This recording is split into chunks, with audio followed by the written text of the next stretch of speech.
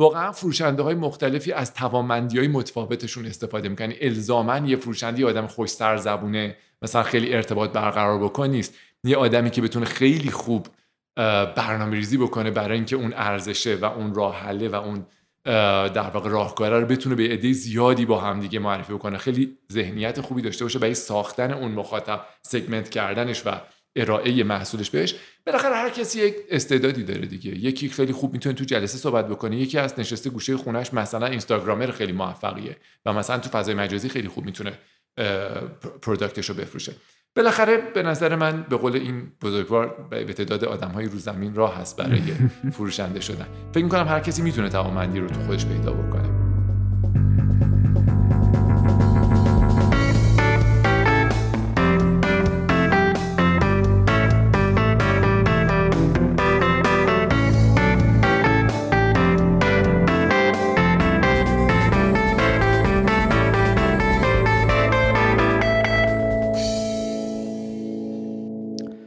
سلام، من فرشاد نگهدار هستم و شما به کارکسب گوش میدین. کارکسب پادکستیه که تو هر قسمتش ما متمرکز میشیم روی یه موضوع مرتبط با کسب و کار. این 12مین و آخرین اپیزود فصل اول جیمسینه. خیلی خلاصه اگه بخوام بگم، جیمسین اپیزوداییه که ما با مهمونای فصل قبل نشستیم و ازشون سوالایی رو میپرسیم که برای مخاطبمون پیش اومده. اگه دوست دارین بیشتر بدونین در مورد جیمسین، پیشنهاد میکنم که اولین اپیزود این فصل یعنی داستان جیمسین رو گوش کنین.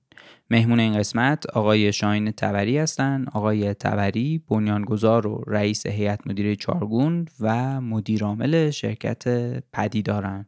ما توی قسمت 4 فصل اول با آقای تبری در مورد فروش صحبت کردیم و اینجا هم دوباره ازشون دعوت کردیم که به سوالایی که برای شما پیش اومده بود تو همین حوزه فروش جواب بدن. اگه مصاحبه قبلی ما رو نشنیدین، پیشنهاد میکنم اول سراغ اون برین، اپیزود 4 فصل اول. اگه این اپیزود رو دارین زمان پخش شدنش میشنوین، احتمالاً میدونین که ما اولین قسمت از سری جیمسین رو با آقای تبری شروع کردیم، ولی متاسفانه اون اپیزود به لحاظ کیفیت ضبط صدا مشکلاتی داشت و به خاطر همین ما با هماهنگی با آقای تبری از روی اپای پادگیر حذفش کردیم. دوباره از ایشون دعوت کردیم، ایشون خیلی لطف کردن، دعوت ما رو قبول کردن و دلیل اینکه سریای جیمسین از اپیزود 2 شروع میشه اینه. در واقع اسپانسر این فصل از کارکسبم شرکت ویماست و من خیلی ممنونم از ویما به خاطر حمایتایی که تا اینجا از ما کرده و لینک وبسایت و شبکه‌های اجتماعیشو برای آشنایی بیشتر تو توضیحات این اپیزود گذاشتم. مقدمم رو همینجا من تموم میکنم و اینکه بریم جواب سوالای شما رو از زبون آقای شاهین تبری بشنویم. سلام، ارادتمندم، خیلی خوشحالم که دوباره تونستم که این فرصت دوباره برای من ایجاد شد که بتونم از شما دعوت کنم و در واقع این اتفاقی که برای ضبط اون اپیزود قبلیمون افتاد و بتونیم یه جوری جبرانش کنیم.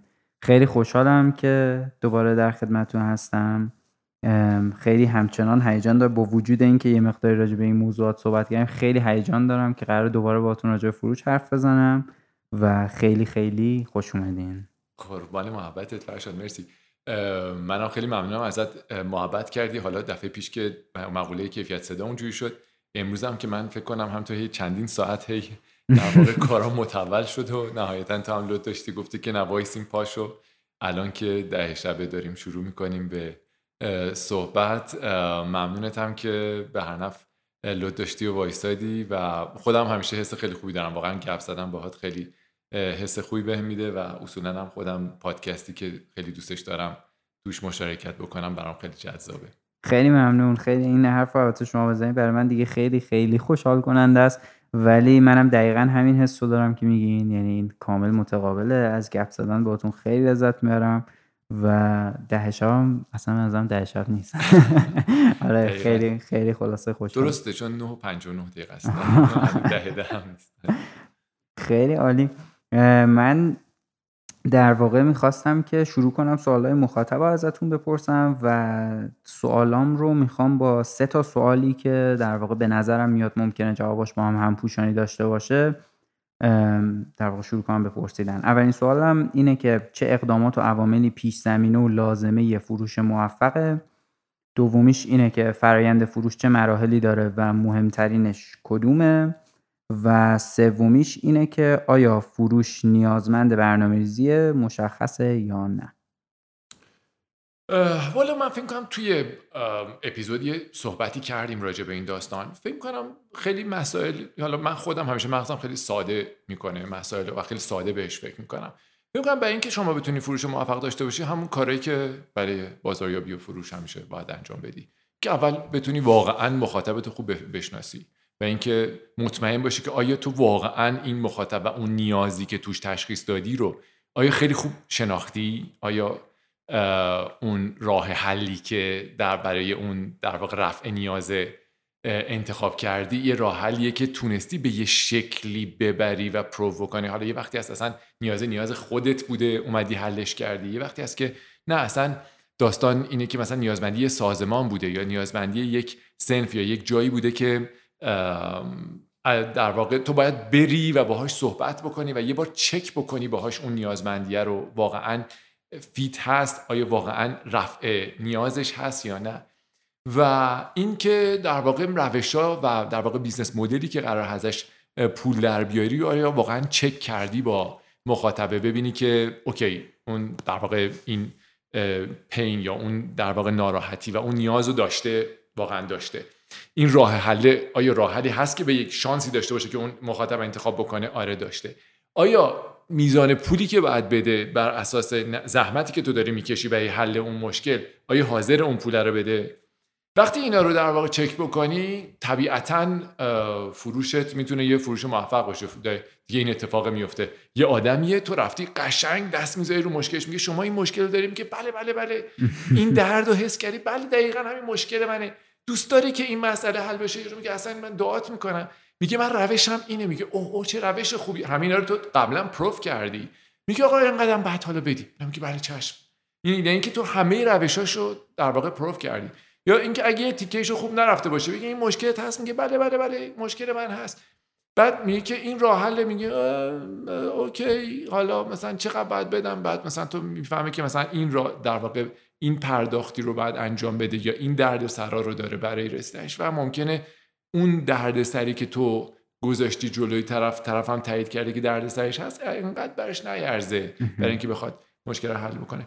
به نظر من اگه تو این داستان پروداکت مارکت فیت و اینکه محصولی که داری حاضر میکنی واقعا محصولی باشه که مورد پسند باشه، دیگه راحت ترین کار و جذاب ترین کار فروختنشه، لذت بردن از اینکه تو محصولتو میذاری جلوی خریدار و خریدار میخوادش. فقط صرفا دنبال اینی که چجوری بیشتر در واقع خریدارای بیشتری مطلع بشن از این کاری که چجوری بتونی کل اون مخاطب یا اصطلاحاً سگمنت رو در واقع بری بهشون بگی، فقط کافی بهشون بگی که آقا من ارزش رو خلق کردم و طرف بیاد در واقع سراغت. به نظرم این در واقع کار رو انجام بدی و این مراحل رو پیش بری، نهایتاً فروشت میتونه فروش موفقی باشه.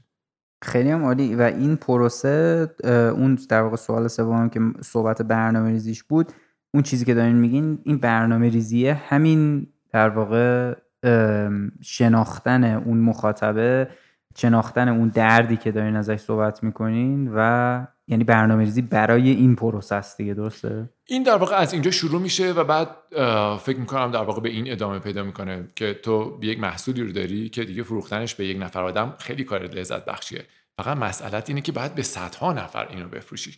اون وقت بعد دوباره یه برنامه‌ریزی دیگه داره که تو چجوری اون سگمنت رو بتونی بری و پیدا بکنی، کشف بکنی که حالا با توجه به شرایطی که هست، مثلا اگر نیاز هست مثلا بری دونه دونه‌شون رو بخوای باشون جلسه بگذاری، مثلا نمی‌صرفه چجوری بتونی یک جمعیشون رو پیدا بکنی، چجوری مثلا با صنفشون ارتباط برقرار کنی، یا نه اصلا این شکلی نیست داستان، مثلا چجوری بری تو فضای مجازی اون جاهایی که در واقع با کمترین هزینه بیشترین تعداد مخاطب تو میتونی پیدا بکنی. دیگه بعدش میشه برنامه‌ریزی این مسئله که چجوری بتونی اون ارزش رو ارائه بکنی. ارزش قابل ارائه است، به یه نفر دو نفر میخوانش و رو سر هم میذارنش و میبرنش. مشکل تو اینه که بعد بتونی هزاران نفر مخاطب پیدا بکنی. اون وقت در واقع باز یک برنامه‌ریزی میخواد دست پیدا کردن به همه اون مخاطبی که مد نظرته و اون هدفایی که در واقع داری رو بتونی باهاش بزنی. دقیقاً. ولی شروعش با در واقع همین نقطه است. حتما همینه. شروعش باید این باشه که تو بتونی اون درد رو پیدا کنی، اون درده که اگه با اون مخاطبا مطرح بکنی، حالا انواع مختلفشون، حالا بالاخره مثلا فرض بکن اگر مخاطب افراد سالمندن، بالاخره کاراکترهای مختلفشون شرایط مختلف داره، ولی بالاخره با قاطبهشون رو مطرح بکنی همه بخوانش این رو، همه براشون قشنگ درده که میگی قشنگ انگار که داری دست میذاری رو نیاز واقعیشون و این قشنگ در واقع به دلشون میشینه این که تو مشکلشون و دردشون رو فهمیدی. از همینجا شروع میشه و باز قدم به قدم جلو میره دیگه. تو این آخر تیکه آخری که صحبت کردین دوباره برمیگرده به اون اولین چیزی که تو اون اپیزود گفتین که ارزش، برو سراغ ارزش و مثلا اون از اونجا شروع میشه. دقیقاً. خیلی هم جالب. سوال بعدیم ازتون اینه که فروش تا چه میزان به روحیه و شخصیت فرد فروشنده بستگی داره؟ ببین نکته خیلی مهمه که تو منظورت از فروش چیه. منظورت از فروش این هستش که تو یک پروداکت رو یا یه محصولی رو یا یه ارزش رو یا یک در واقع سرویس رو دادن دستت، گفتن که خب حالا بگیر برو تو خیابون مثلا شروع کن مخ مردم زدن و بهشون فروختن، یا اینکه داریم خیلی در واقع عمومی‌تر فکر می‌کنیم. به نظر من فروش یعنی هر کسی با هر روحیه‌ای میتونه روش خودش رو پیدا بکنه برای فروختن. طبیعتاً آدم‌هایی هستن که به فروش علاقه‌مندن، به این کار علاقه‌مندن، آدمایی هستن که خیلی مورد علاقه‌شون نیست. یه پادکستی هست در واقع راجع به جان مکافی، علی بندری تعریف میکنه داستان زندگیشو، میگه این از اون بچگی مثلا بهش گفتم بیا برو مجله رو بفروش، 100 سال پیش به ذهنش رسید، الان خیلی اینو استفاده میکنه. اون موقع به ذهنش رسید آقا مجله رو شما برنده در واقع یک سابسکریپشن، یک در واقع عضویت مجانی شدین، فقط کافیه که جزئی پول بسته بندی و ارسالشو بدین و براتون در واقع ارسال بکنیم. از اون موقع صاحب سبک بوده توی اینکه بخواد یک محصول رو بره مستقیم به مخاطبش بفروشه، یک روشی رو پیدا می‌کرده که یه ارزشی خلق بکنه برای مخاطبش، تا بعدها که مثلا سعی کرده کریپتوکارنسی رو، حالا گفتم برندم قویه، کریپتوکارنسی فروختنم هوا، کریپتوکارنسی جدید فروختنم هوا فروختن دیگه، بیام از این برنده استفاده بکنم که کریپتوکارنسی بفروشم. بعد به قول باز دوره همین علی بندری میگه که میگفته که آقا به من پول بدین کریپتوکارنسیتون رو تبلیغ میکنم، باز میرفته تبلیغ میکرده و مردم میخریدنش اون کریپتوکارنسی که میگفته. طرف خب بالاخره علاقه داره به فروش دیگه، واقعا فرق میکنه با یک نفری که مثلا اون اشتیاق اصلیش مثلا آشپزیه، اشتیاق اصلیش مثلا دیولپمنت، برنامه نویسی، هنر، مجسمه سازی، نقاشی. بالاخره این واقعا یه چیز ذاتی هست، ولی و میتونی ببینی توی آدمای مختلف. این طرف مثلا فروشنده وقتی نگاه می‌کنی تایتل و عنوان شغلیش فروش نیست، ولی کلا هر چی میاد دستش رو خوب میفروشه. مثلا از یک از یک پادکستی خودش اومده میخواد به یکی دیگه تبلیغ بکنه، عالی تبلیغش میکنه. ولی یکی دیگه هم هستش که مثلا این نقاشی خیلی عالیه، یک اثر هنری عالی داره، الکن زبانش نمیتونه بره بگه آقا من یه کار خیلی فوق العاده کردم.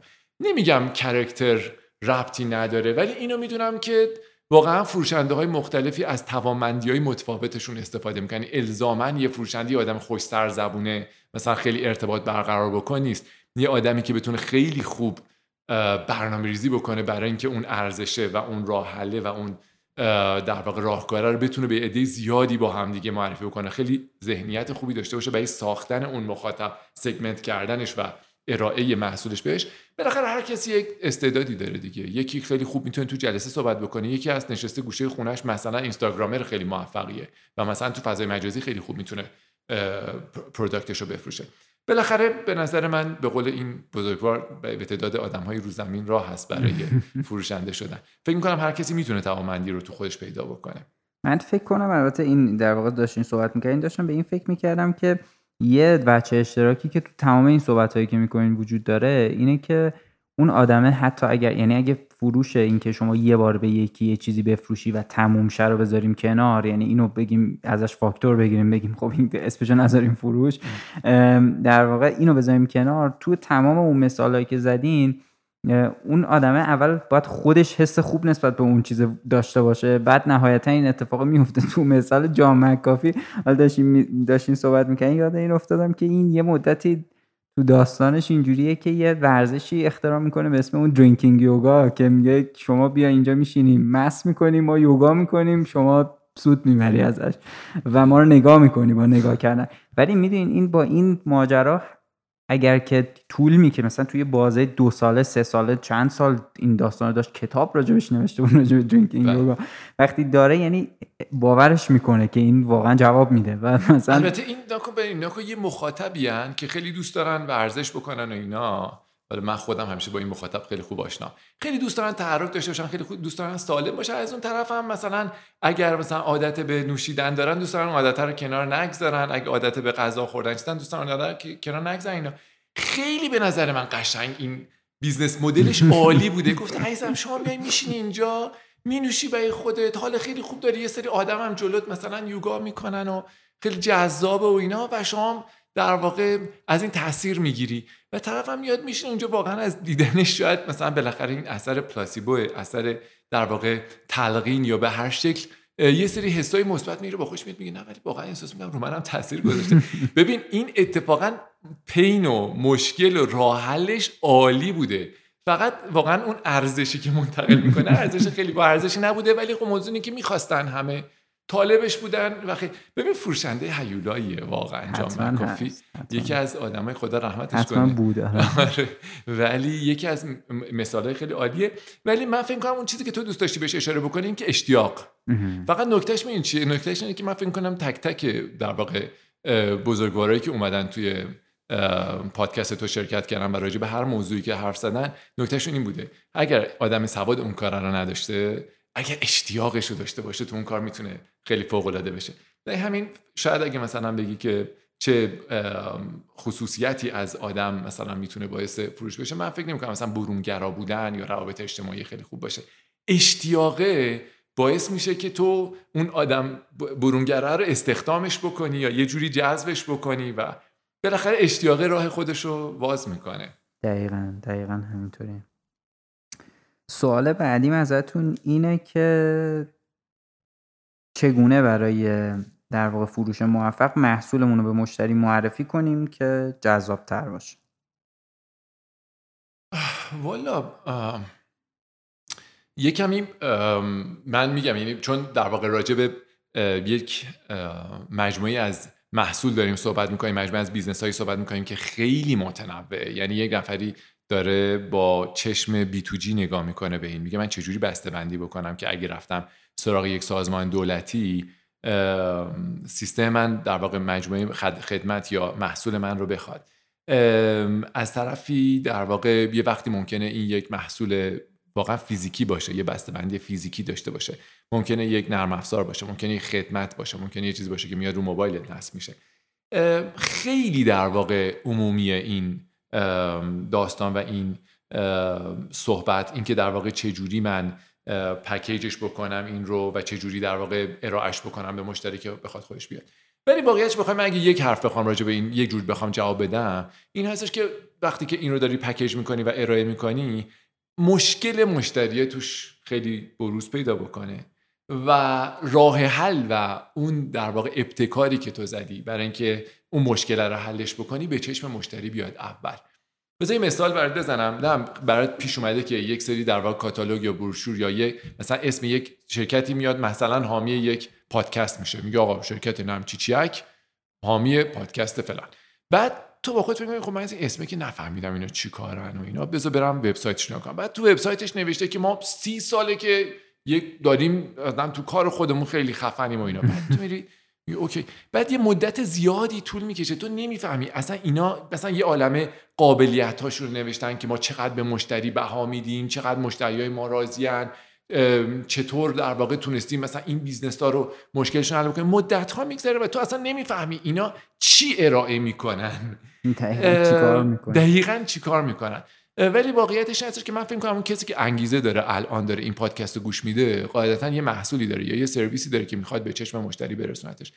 من اینو خیلی دیدم که آدما میان هی شروع میکنن راجع به این که آقا ما یک نرم افزاری داریم قابلیت‌های خیلی زیادی داره، امکان اینو داره، شما میتونید در واقع گروه‌های فلان درست کنید توش. تو این کار اولش نمیاد بگه آقا من یه محصولی دارم که اگر فلان دردو داری این به این شکل این درد رو داره در واقع حلش میکنه. من فکر کنم که اگر در واقع یه شکلی وجود داشته باشه که تو بتونی در واقع محصولتو ارائه بکنی که جذاب باشه، اینی که از خصوصیت‌های محصول بکشی بیای بیرون و ذهنت رو متمرکز کنی روی اون که در واقع چه لذتی قراره، چه ارزشی قراره که تو ذهن مشتری ایجاد بکنی. وقتی که اینو بتونی شفاف و اول داستان تو چشم مشتری جلوش بدی، بعدش دیگه مشتری پسندیده حالا کم کم اینم یه تأییدی میشه، این که ما سابقه هم داریم یه تأییدی میشه، این که ما خدمات پشتیبانی هم داریم یه تأییدی میشه الی آخر.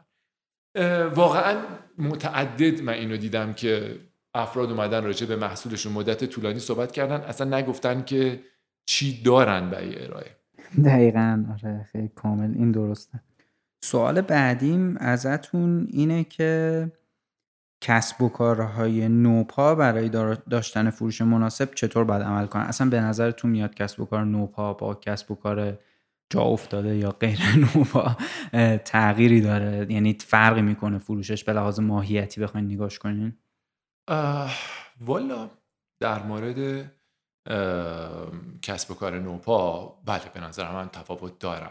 نکن به مشتریای کسب و کار نوپا میگن ارلی ادپتر، یعنی در واقع اولین کسانی که توجیه میشن بیان از این خدمت جدید استفاده بکنن.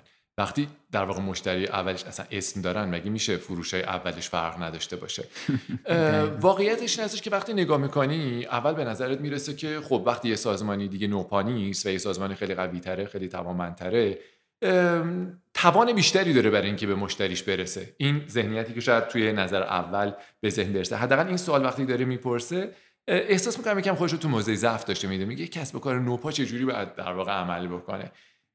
به نظر من میاد که بله سازمانی که مثلا فرض کن 20 سال ازش گذشته این میلیارد درآمد داره و مثلا فرض کن یک کسر کوچکی از این هزینه مارکتینگشه میتونه ارائه های خیلی قوی بسازه، میتونه آدمای خیلی گرون قیمت و جا افتاده و با تجربه برای فروشش داشته باشن که فکر بکنن چجوری میتونه شبکه‌های گرون قیمتی رو بخره، مدیاها و در واقع رسانه‌های گرون قیمتی رو میتونه بخره، منابع بیشتری در اختیارشه. دقیقاً همینطوره. وقتی که این حسنا رو داره، ولی اینجوری نیستش که همش حسن باشه. سازمان بزرگ شده، اون وقت اون انعطاف پذیری خیلی در واقع پایینه. سازمان بزرگ شده دیگه، اون آدمی که در واقع داره باهات صحبت میکنه به عنوان مسئول، واقعیتش این که 50 تا مدیر بالا سرش هستن، حرفتو میشنوه ولی تصمیم گیری نهایی نیست، بعد با 50 نفر صحبت بکنه. انعطاف نداره توی در واقع کارش، خیلی کنده، خیلی در واقع تأثیر شما به عنوان یه مشتری رو اون سازمان خیلی خیلی کمه. ولی وقتی یه سازمان کوچیکه، بالاخره این سازمان خیلی انعطاف پذیره، بالاخره اشتیاقش برای مشتری اول خیلی بیشتره تا مشتری بزرگتر. من خیلی دیدم که کسب و کار نوپا خیلی خیلی تلاش میکنن، سعی کنن خودشون شبیه مشتریای بزرگ نشون بدن. همین به تازگی قشنگ ما در واقع یه سافری رو برای یه بخشی از کار میخوایم بگیریم، یه چند هفته یه درگیریم از یه شرکت کوچیک این سافر رو بخریم. مثلا خودم واقعا با مدیر عامل صحبت کردم، گفتم ببین واقعا این که شما یه شرکت کوچیکی هستین میتونه برای شما یک امتیاز باشه، بیاین اشتیاقتون رو نشون بدین، مثلا سعی چیز کنین. الان این مثلا تیم تو خیلی مثلا چیز میکنم، مدیر عاملمون الان گرفتاره نه فلان، لا مصب، خب بابا بیا خودت گوشی رو بردار، زنگ بزن میگه آقا من مدیر عامل این شرکتم، مثلا میخوام چیز کنم. یعنی واقعا دلم سوخت که یک کمکی بتونم بهشون بکنم این داستانه رو پیگیری کردم، بابت اینکه بگم آقا استفاده بکنین از این که شرکت کوچیکی هستین. اگر مشکلات براتون ایجاد میکنه، اگر توان مالیتون کمه، اگر توان منابع انسانیتون محدود هست، ولی بالاخره شما یه جوری هستین که آدمای تصمیم گیرتون نزدیکن به مشتری، میتونین در واقع کل تیم بلندشین، کل آدمای تصمیم گیر بلندشین بشینین با طرف صحبت بکنین، همونجا تصمیم بگیرین، همونجا عکس العمل عالی نشون بدین. استفاده بکنین از این. به نظر من میاد که برای اینکه، یعنی من پیشنهادم به کسب و کارهای نوپایی که در واقع کار فروش انجام میدن این هستش که بیان از نقاط قوت یک کسب و کار در واقع جمع و جور و منعطف و چابک کوچیک استفاده بکنن. سعی نکنن خودشونو یه سازمان دیگه جلوه بدن، سعی کنن که واقعا اون چیزی که هستن حسنشون رو بیان بفروشن به مخاطبشون، بهشون بگن آقا شما ارلی ادپترین و شما تا زمانی که این شرکت در واقع شرکت هست و تا سالیان آینده به عنوان گل سرسبد مشتری ما هستین، ما شما رو سرمون میذاریم. ما اصلا SLA و اینکه استیبلیش لول اگریمنت و اینکه چجوری بهتون خدمت بدیم نداریم، ما شما رو سرمون میذاریم. و سعی کنن مشعوف کنن مشتریانشون رو و اینا رو تبدیل بکنن به مدل، در واقع رول مدل تبدیل بکنن به تابلوی تبلیغات خودشون، به مثالهای موفقیت خودشون. دقیقاً. دقیقا همینجوری. من فکر کنم همه ممکنه مثل شما فکر نکنن. برای یه کسایی مثلا کلاس هم داشته باشه که خیلی مثلا توی این مناسبات قرار گرفتن که مثلا مدیر عاملمون حالا اینجوری در دسترس نیست یا خیلی اویلیبل نیست، ولی خب من خیلی خوشحال شدم اینجوری گفتین، به خاطر اینکه به نظرم میاد این در واقع از در راستای همینه که منابع تو بهترین مدلی که میشه خرج کنی. وقتی همش هم دست خودته و همه تصمیم گیره همش هم هستی. قبول دارم فرشاد که بعضیا دوست دارن، خب ولی دقت بکن اونایی که دوست دارن یه مینیمم آی کیو هم دارن. بالاخره این دم خروس و قسم حضرت عباس رو در واقع میشنون، ولی دم خروس هم از خیلی جاها معلومه و تو عملا اونی که دنبال یه سازمان عریض و طویل و بزرگه رو نمیتونی گول بزنی. مثلا چرا مثلا طرف یه تعداد زیادی رقیب داره که اسمشون مثلا تکسیلابه و نه هم فلان ایناست و مثلا میخواد بگه بله ما مثلا چرا مثلا داستان پردازان غرب تهران و مثلا فلانیم بهمانیم و مثلا حالا مدیر عاملمون هم وقت نداره، آدرس شرکتمون هم هست به فرض مثلا چیچی آباد واحد 17 زنگ بغل مثلا نگهبان. خب بالاخره معلومه دیگه ها. یعنی به اونی که دنبال کلاسه از 1000 جا میتونه بفهمه که تو یه شرکت بزرگ هستی یا نیستی، از اسمت، نمیدونم از آدرست، از 10 تا نکته داره، از اون عکسی که تو از شرکتت گذاشتی بالاخره یه جایی متوجه میشه، از این بی‌نام و نشان بودنت بالاخره از تهش معلومه تو چی کاره. من فکر کنم بتونم به ریت هوشی و بهره هوشی مخاطبمون احترام بگذاریم و بریم وقتی ارلی ادپتر پیدا میکنیم بریم دنبال اون کسی که واقعا براش ارزشه. بهش میگی ببین من کوچیک هستم ولی تو رو میذارم رو سرم، من خودم در خدمتم، ما همه یه تیم در خدمتیم. بالاخره مخاطب خودش رو میتونه پیدا بکنه. حالا هم دنبال این کلاسه نیستن دیگه. من خیلی موافقم با این صحبتی که شما میگید. خیلی هم به نظرم خوبه که اینجوری ببیننش حالا شرکت‌های کوچیک‌تر. سوال بعدیم ازتون اینه که چرا با اینکه کیفیت محصول ما مناسبه فروش خوبی نداریم؟ چقدر چیز حسرت برانگیزه این داستان. اینکه کیفیت محصولت به نظر تو مناسبه ولی مثل که به نظر مشتری انقدر مناسب نیست. به خاطر اینکه نرفتی کنارش بشینی و ببینی که با چه لذتی داره استفاده میکنه. این به نظر تو اومده که مشتری باید استفاده کنه، این به نظر مشتری نیومده. تو میتونی، یعنی در واقع اگر جلسات مختلفی تشکیل میدی، محصولتو میذاری جلوی در واقع مخاطبه نمیخوادش، خیلی جلوی تو تعریف میکنه بعد استفاده نمیکنه، توی همه ی نظرسنجی‌ها میگه بله من خواهم خرید، ولی بعدش وقتی میذاری جلوش با نازلترین قیمت حاضر نیست بخره، این دیگه نمیتونی با تهدید تفنگ و مثلا پنجه بوکس و مثلا شلاق از بیا رو بفروشیش. موضوع این هستش که محصولت اشکالی داره، یعنی یا در واقع مشکل درست متوجه نشدی یا حرف مشتری تو نتونستی خوب بشنوی یا خیلی مسائل دیگه. اتفاقا ما توی سمینار در واقع توی اپیزود قبلم راجع به این مسئله صحبت کردیم که یه وقتایی آدما این توهمو دارن که احتمالاً مردم این مشکلات رو دارن و اون فلان بهمانی. من یه مثال خیلی خوبی که برات دارم این هست که ما خودمون توی پدیدار خب یه محصولی داشتیم برای یه پزشکا که در واقع بیان نسخه الکترونیک بزنن، پرونده الکترونیک تشکیل بدن و توی مطبشون رو مکانیزه بکنن. بیشترین کسایی که از سیستم ما در واقع استفاده کردن پزشکایی بودن که بیماری غیر واگیر رو درمان میکردن. چرا؟ به خاطر اینکه وقتی بیمار میاد پیششون پروندهشون خیلی اهمیت داشت. یکی که سردرد میاد خیلی پرونده پزشکی قبلا مشکلاتش چی بوده، پاش شکسته یا نشکسته خیلی اهمیت نداره.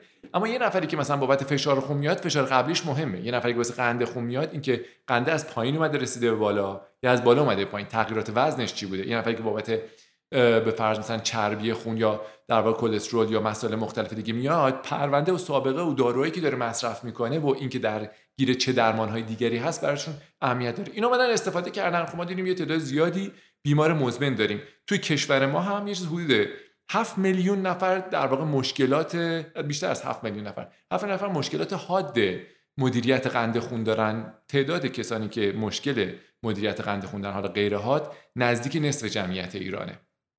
چقدر آمار عجیبیه. خیلی آمار وحشتناکیه و ما بیشترین در واقع هزینه جی دی پی مون داره صرف همین مسئله میشه، خیلی پنهان و ما متوجهش نمیشیم. ولی عمده در واقع یعنی مسائلی که بیماران دیابت یا پیش دیابت در واقع باهاش مواجه میشن باعث پیچیدگی‌های متعددی میشه که کم کم درگیری‌های چشم و درگیری‌های پا و درگیری‌های در واقع روحی و مسائل مختلف دیگه ایجاد میکنه برای بیمار و ما اصلا متوجهش نمیشیم. بگذاریم از این داستان.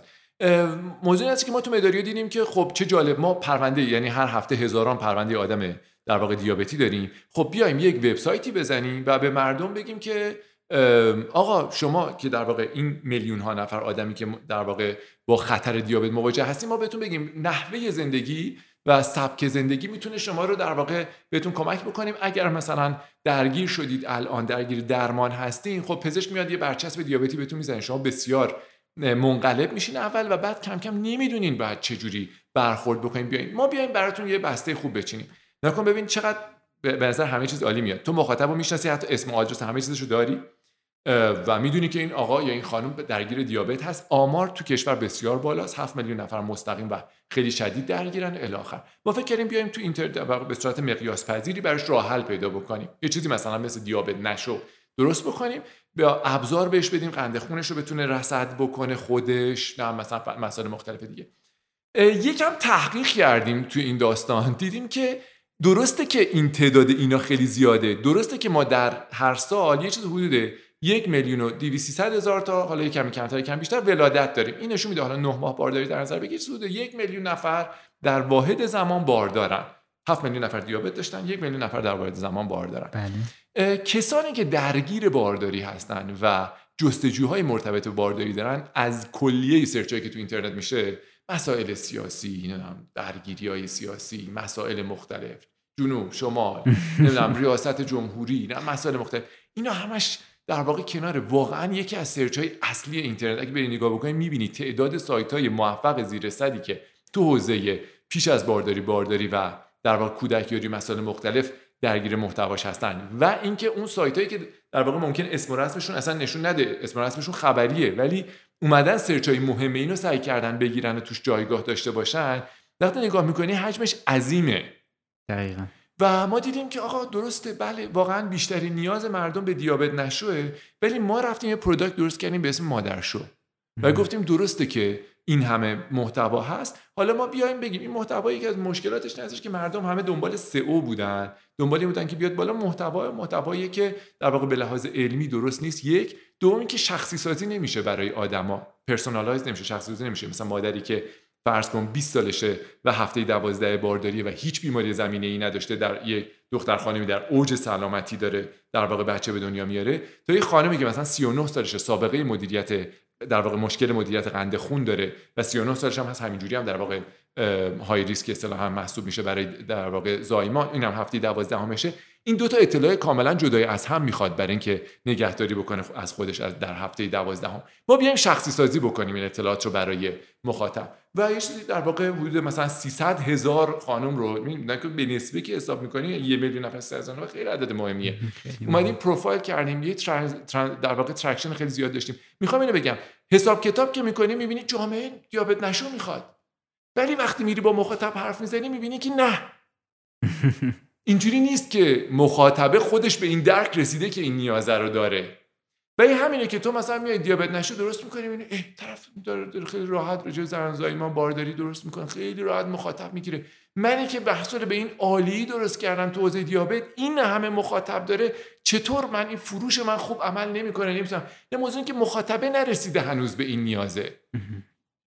و تو در واقع اصطلاحاً اون داستان پروداکت مارکت فیت و اینکه این واقعاً به درد اون میخوره رو نرفتی انجام بدی، فکر می‌کنی آقا اشکال از بچهای فروشته، اونا فروشنده‌های خوبی هن، شما در واقع فروشنده خوبی نیستی. ولی عملاً داستان این نیست. عملاً داستان این هستش که تمام فرضیات تو و تمام در واقع نکاتی که گفتی که اعداد و ارقام درستی بوده، اعداد و ارقام باید صحبت می‌کنه، میگه آقا برو سرمایه‌گذاری کن تو حوزه دیابت.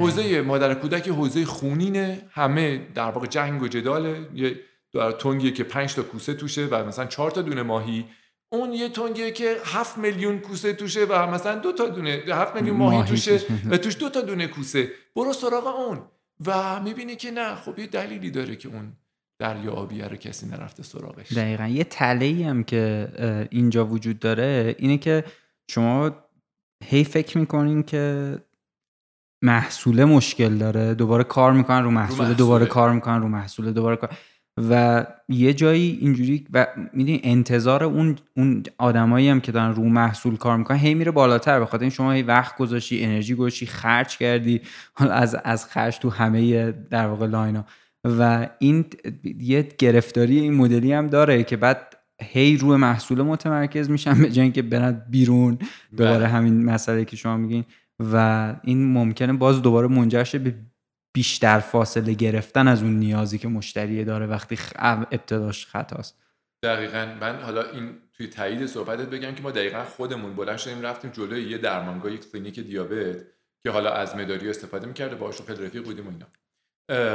رفتیم وایسادیم و شروع کردیم چند تا فرم پر کردن و اینا. بعد یکم جلب توجه کرد، گفتم آقا یک فاکتور رو نگاه کنیم، موبایلای اینا رو نگاه کنیم بریم چیه. و واقعا آمار و نگاه کردن به موبایل اینا خیلی گویا بود. خیلی گویا بود. و برعکسش رو میخوام بگم که برو نگاه بکن ببین خانمای جوون یا خانمایی که تو سن باروریه، برو موبایلای اونا رو نگاه کن و نحوه استفادهش رو نگاه کن، ببین چقدر توشون توی همین گروه‌های متعدد، تو این جاها، توی این در واقع چت رومایی که راجع به این داستان هست، تجربیاتشون رو با هم دیگه به اشتراک بذارن، لذت میبرن از این که بگن آقا فلان چیزا رو نخری یا به درد نمیخوره، اینو بخر، اینو نخور یا اونو بخور. میدونی این نکته‌ای که وقتی تو باید بری در عمل ببینی، تو نمیتونی توی اتاق بسته بشینی مثلا یه آقای به فرض مثلا سیبیل از بناگوش در رفته یا مثلا 4 تا پسر جوان بشینن و مثلا راجع به نیاز یک زن باردار یا در واقع یه فردی که مثلا دیابت داره و 60 سالشه بخوان نظر بدن که طرف نیازش چیه. واقعا احتیاجه که یه جا بری بشینی کنار طرف، این مثلا یه در واقع چیز ساده ای رو بهش بدی، بگی حالا اینو الان استفاده کن ببین این الان بکارت، برای یارو 4 تا پیامک بزنی بعد یه چک بکنی ببین اصلا خوند، یعنی پیامک رو خوند که برای شخصش زدی، مثلا زدی عباس آقا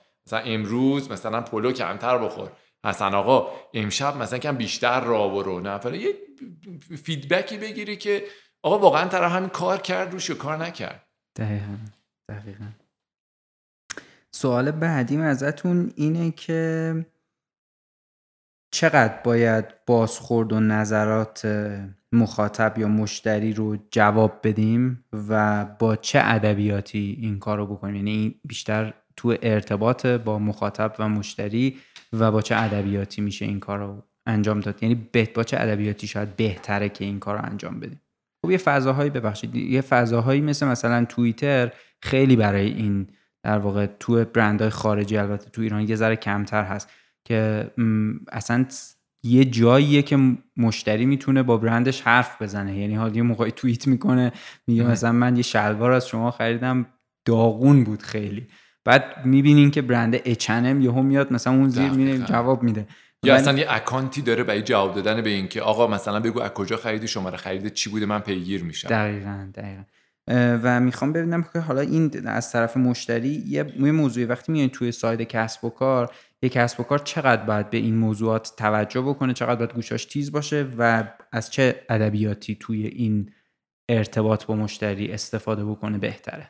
والا من 2 تا مبحث در واقع جدای از هم که هر دوتاش به نظرم مهمه، ولی در واقع خیلی مهمه به هر دوتاش بپردازم، راجع به این مسئله حرف میزنم. یکی از نکاتش این هستش که تمام برندها واقعا مستقل از این که شما چه محصولی دارین، چقدر مثلا آیا یک مجموعه‌ای هستین، یه سازمانی هستین که مثلا 40 نفرین و مثلا ماهی 30,000 فروش دارین، محصول فروشای کوچولو دارین، یا اینکه یه مجموعه 30,000 نفری هستین که ماهی مثلا 30 تا فروش دارین. هیچ فرقی نمیکنه، واقعا توش فرقی نمیکنه. اولا به نظر من تا جایی که ممکنه کانالایی که مشتری بتونه باهاتون حرف بزنه رو باید افزایش بدین و تا جایی که ممکنه باید تا دونه آخرش رو به طرف جواب بدین، به یه شکلی هم جواب بدین که تو یه نفر، این تو برای ما مهمی، همین تویی که داری به ما فوش میدی، همین تویی که داری با ادبیات ناخوشایند با ما حرف میزنی برای ما مهمی.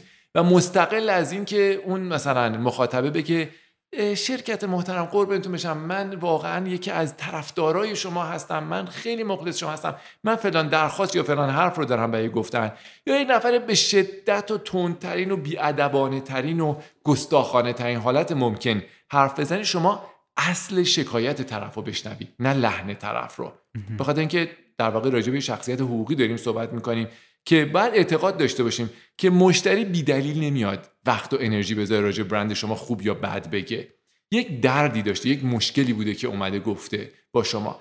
من اولا که واقعا معتقدم اینو در واقع چیزی که مثلا از اینفلوئنسرها خیلی خوب یاد گرفتم و همیشه فکر می‌کنم یه اینفلوئنسر خیلی موفق قشنگ نیرو میذارن. من بعضا احساس میکنم واقعا طرف اسمش اینه که مثلا خانم کیکیک که مامان 2 بچه است و خیلی معروف شده، ولی قشنگ احساس میکنم آدم استخدام کرده که بشینه یک پستی که مثلا 12,000 تا کامنت داره به تعداد زیادیشون قشنگ جواب بده، بعضا جوابای مفصل به دونه دونهشون در واقع جواب بده. مثلا طرف اومده اشکال گرفته که چرا مثلا خرج فلان چیزک کردی، چرا اینجا اینو نکردی، چرا راجع به فلان چیزک حرف نزدی و میبینی دونه دونهشون رو میشینه صحبت میکنه، برای اینکه واقعا این دونه دونه ترانزکشن ها اولا که ارزش میسازه برای شما.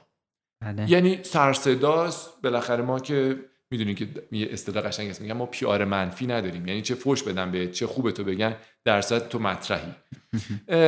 اولا که این در واقع به همین جوری ابتدا به ساکن همین این صحبته برای شما ارزش میسازه، ارزش برند میسازه.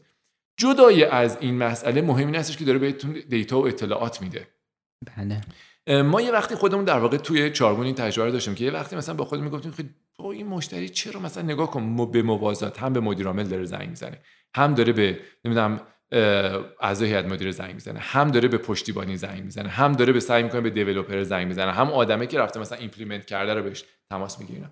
بعد یه مدتی فهمید این مشتری واقعا عاشق شش ابروی تو نیست و مثلا بیمار سایکو نیستش که مثلا داره همه اینا رو با هم گرفتاره و به یک دلیلی احساس میکنه که به این روش بهتر میتونه به نتیجهش برسه. یه مشکلی داره که داره این کارا رو میکنه. به جای اینکه قضاوت بکنی یا رو به این مسئله فکر کنی که چه گرفتاری براش پیش اومده که فکر کرده. اینم دقیقاً وقتی که برای خود ما این مسئله پیش اومد، ما یه زمانی از یک دوستی که خیلی هم اتفاقا ارتباطات نزدیک و صمیمانه خوبی باهاش داشتیم، یه مجموعه در واقع یک سرویسی خواسته بودیم برای یک سمیناری و برامون خیلی خیلی اهمیت داشت که یک در واقع اون خرید خیلی سنگینی هم که کرده بودیم برای هدایای اون سمینار، شب اون سمینار به ما برسه.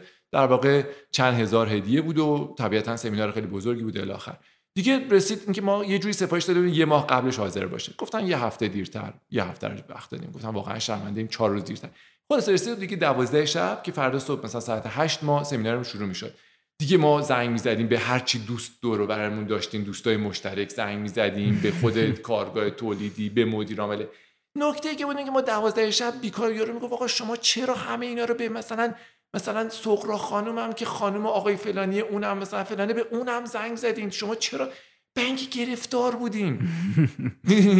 موضوع اینه که به نظر من یک دلیلی داره. وقتی هم مثالی که خود میزنی میبینی مثلا برندهای بزرگ، حالا هر جایی شبکه اجتماعی خودشو داره و هر شبکه اجتماعی واقعا آداب و سیستم خودشو داره. مثلا ما تو ایران اینستاگرام یکی از جاهاییه که خیلی‌ها میان حرف میزنن. البته خب توییتر هم جایی که بی‌نصیب نمیذارن. در واقع برندها رو معمولا هم تو توییتر کسی تشکر نمیکنه، معمولا خیلی فحش وضعیت نه. حالا باز اینستاگرام استوری میکنن و عکس میگذارن و مثلا خیلی گل میگن و گل میشنون و اینا. به هر نفر شبکه اجتماعی شرایط خودشو داره. ولی به نظر من میاد که این عکس العمل نشون دادن نسبت به تک تک در واقع این پالسا و این در واقع صحبتایی که میاد و عکس العمل نشون دادن که چنان که تو یک نفر که به نظر میرسه عضو کوچکی از یکی از خریداران کوچک من مثلا هستی، نه اینجوری نیست. تو مهمترین آدمی برای من و این پیامی که من دادی بزرگترین موهبت به من بوده. به نظر من این اصله، مستقل از اینکه شما هر گونه کسب و کاری دارین. یعنی من خیلی تو این در واقع پادکست خیلی نگران اینم که آقا یکی کسب و کار بی تو جی داره، یکی کسب و بی تو بی داره، یکی داره خرد میفروشه، یکی داره کلان میفروشه. ولی این به نظر من اصله. پاسخگو بودن اصلا در واقع شخصیت حقیقی هم نداره ها. شخصیت حقیقی حقوقی اینا نداره. قشنگ شما اینفلوئنسر هستی نیستی، آدم مهمی هستی نیستی، بعد پاسخ بدی به مردم. جواب ندادنش واقعا بی‌ادبانه است، اشتباهه، فوله. اما یه نکته دیگه هم در کنارش میخوام بگم و اونم این هستش که شما وقتی که در یه جاهایی یک سری صداهایی میاد، یک سری در واقع اصواتی شنیده میشه. بعضی از این اصوات دیتاست، بعضیا نویزه، بعضیا خیلی اهمیت داره اون دیتاه، بعضیا داره در واقع نکته مهمی رو میگه، داره یک نقطه ضعف مهمی رو میگه، دقیقاً داره نشون میده که آقا رقبا دارن مثلا بهت میرسن، آقا خدماتت مثل قبل دیگه نیست، آقا کیفیت محصولت با قبل فرق کرده، اون میزان رضایت ما فرق کرده، یا اینکه اون خدمتی که 1 سال پیش 2 سال پیش 3 سال پیش میدادیم ما راضی بودیم دیگه امروز 1000 400 دیگه با اون خدمات مثلا سال 97 تو دیگه راضی نیستیم، انتظارات جدید ازت داریم، فرصت‌های جدیدی وجود داره توی این داستان، تهدیدهای جدیدی وجود داره. بعضی از این صداهایی که به سمت شما میاد قرولنده، بعضی یه سری آدم هستن کلا قرض زیاد میزنن، هر کار شما بکنی بالاخره یه چیزی میگن. اینا بالاخره یه سری چیزی که باید تشخیص بدی. خیلی مهمه که اونجایی که نشستی مجموعه اینا رو که داری میشنوی درگیر حواشی بشی. چرا این در واقع قدر و ساحت و منزلت منو ندونست و مثلا این شکلی گفت، درگیر حواشی بشی یا بشنوی که اینایی که دارن در اینجوری پیگیرن، اینایی که اینجوری دارن چیز میکنن، آدمای بیکاری نیستن، آدمایی نیستن که در واقع مثلا بدخواه تو باشن، آدمایی که به هر نحو محصولتون گرفتن و راضی نیستن. مهمه فیدبکشون. حالا یکی ممکنه بیاد یه قوری بزنه که تخفیفی بخواد بگیره، یه قوری بزنه یه اشانتیونی بخواد بگیره، یه چیزی تو این مایه است. ولی تشخیص این که دیتا کدومه، نویز کدومه، خیلی مسئله مهمیه تو این مسئله. ولی باز هم در واقع وقتی شما تشخیص دادی دیتا یا اون دیگه برداشت شماست. این در لحن شما و در اهمیت بازخورد دادن هیچ فرقی نمیکنه. اینکه طرف خیلی ازت تشکر کرد، استوریشو باز پخش بکنی و فلان کنی، اگر مثلا بعد گفت خودت بلاک کنی، به دوستات هم بگی ریپورت کنن فلان، اینا این چیز نیستش. واقعا این روش برخورد قطعا نیست. بالاخره باید پاسخ داد به همه چیزایی که سمتت میاد. دقیقاً بله. سوال بعدیم ازتون اینه که چگونه میتونیم مشتری رو به برندمون وفادار کنیم به طوری که تبدیل بشه به یه کانال تبلیغ مجزا؟ خب اینو در واقع اومده توی حوزه فروش در واقع پرسیده. بله. یعنی اینکه چجوری هم بفروشیم هم به وفاداری مشتری هم فکر کنیم. نکتهش اینه که وقتی که فروش برنده داشته باشی، وقتی که واقعا یه مشکلی رو از مشتری حل کرده باشی و مشتری واقعا مستقل از پولی که داده احساس میکنه آقا نوش جونش، واقعا مسئله من حل کرد، مثلا این هدفونی که خریدم آقا دمش گرم، اصلا عالیه، این پادکستی که گوش کردم واقعا فوق، یه جوری قدردانی کنم از در واقع طرف. یه وقت دیگه هم هستش که تو موفق میشی، میری با یارو رفیق میشی، نوع شخصیت یارو رو در واقع حدس میزنی، عالی محصولتو به طرف ارائه میکنی، مشکل طرف رو خوب فهمیدی، مثل همین آقای جان مکافی مشکل طرف رو خوب فهمیده، ولی بالاخره یارو بعد 5 سال میبینه که میزان نوشیدنش 2 برابر شده، چربی دور شکمش هم 3 برابر شده، کلی هم پول داده رفته. نمیتونی انتظار داشته باشی که طرف مثلا تا 10 سال بعد بیاد این تجربیاتش رو به فرض مثلا مطرح بکنه و تشکر بکنه. الان هم اگه مثلا جان مکافی رو میشناسیم به خاطر اون به هر نفع درسته که همون موقعش هم با تکنیکای فروش همون مکافیشو فروخت، ولی بالاخره واقعیت امین هستش که یه ارزشی رو همون موقع خلق کرده بود و میفروخته، هنوزم که هنوزه بالاخره داره اون ارزشی به نوعی فروخته میشه. نمیشه واقعا با در واقع با یک روشی، با یک تکنیکی توی فروش برنده بازنده داشته باشی. اگه برنده بازنده باشه این اتفاق نمیفته، یعنی مشتری برای تو یک پولی میشه که یک بار گرفتی و دیگه تکرار نمیشه. ولی اگه برنده باشه، اگه قیمت تو درست در واقع چیز کرده باشی، اگه طرف پول زیادی داده خوشحاله که پول زیادی داده و مشتری توه، اگه پول کمی داده خوشحاله که با یه پول کمی ارزش زیادی نصیبش شده. اگه بتونی در واقع یه فروش برنده داشته باشی، بالاخره ممکنه بعضیا هستن اصولا اهل بازنشر کردن و گفتن اینکه آقا اینا از اینجا خریدم و اونا از اونجا خریدم، اینا نیستن، ولی بالاخره مشتری پیدا میشه که برای تو بشه تابلو تبلیغاتی و آدمی باشه که انقدر حال بکنه با سیستمتون، با نوع خدمتتون، با بازخورایی که گرفته، با اینکه در واقع انتقاد کرده و نتیجه انتقادش رو در واقع بالفعل تو خدمات شما دیده و بعد تبدیل میشه به یک وکیل مدافع شما. دقیقاً همین جوریه که میگین. به علاوه این که یعنی اون چیزی که من ازش میگیرم اینه که ارتباط با مشتری رو یه ارتباط بلند مدت بتونیم تعریف کنیم، بعد نهایتاً خب بردم حتما باید باشه، حتما هم باید ارتباط. این سوال جاش جالب بود برای اینکه یه عالمه توضیح راجع به چطوری با مشتری برخورد کنیم و چی کار کنیم و اینا دادیم، بعد یه دفعه روی این در واقع یه جنبندی کوچیکی هم این دقیقاً اگه تو ذهنیتت این باشه وقتی یه مشتری رو دیدی احساس بکنی که خب من چه جوری بهش بفروشم که دفعه بعدم دوباره انتخاب من باشه. این دقیقاً یکی از چیزایی که خیلی فوق العاده است، این که خود ما وقتی که به یک نفری محصولی نرم‌افزاری میفروشیم. بالاخره محصول نرم‌افزاری توی سازمان بزرگ اجرا کردن کار راحتی نیست. ولی وقتی که اونو میاد پیشنهاد میکنه به آدم دیگه، یا مثلا فرض کن تو همین محصول مادر شما، وقتی مادری میاد میگه من خیلی استفاده کردم، حالا به مادر دیگه مثلا پیشنهادش میکنم که دنبالش بکنن، واقعا خستگی آدم در میره و آدم به این فکر میکنه که دقیقاً اون زمانی که داشتم محصولام میفروختم به این فکر کردم که چجوری ارتباط بلند مدتی باشه. وقتی مثلا طرف از تو چارگون با همه بدبختی یه سافر میخره و بالاخره تغییر تو سازمان دادن کار راحتی نیست. مستقل از اینکه کیفیت محصول ما خوب باشه یا بد باشه، تغییر تو سازمان ایجاد کردن کار راحتی نیست. وقتی میره جای دیگه دوباره میاد ازت خرید میکنه، خب حالا غیر از اینکه هر خریدی لذت خودشو داره، این تاییدی که طرف میگه که من دوباره هم حاضرم بیام و اون در واقع مشکلاتو با تو با هم دیگه طی بکنم و اون سختی‌ها رو با هم دیگه طی بکنیم، این خودش برای آدم یه لذتی داره که نشون میده که بالاخره به اون رابطه بلند مدت بیشتر فکر کردیم تا سود در واقع یک قرارداد اولی. دقیقاً همینجوری. سوال بعدیم ازتون اینه که راجع به پرمیشن مارکتینگ توی حوزه ICT لطفاً یه مقداری صحبت کنید.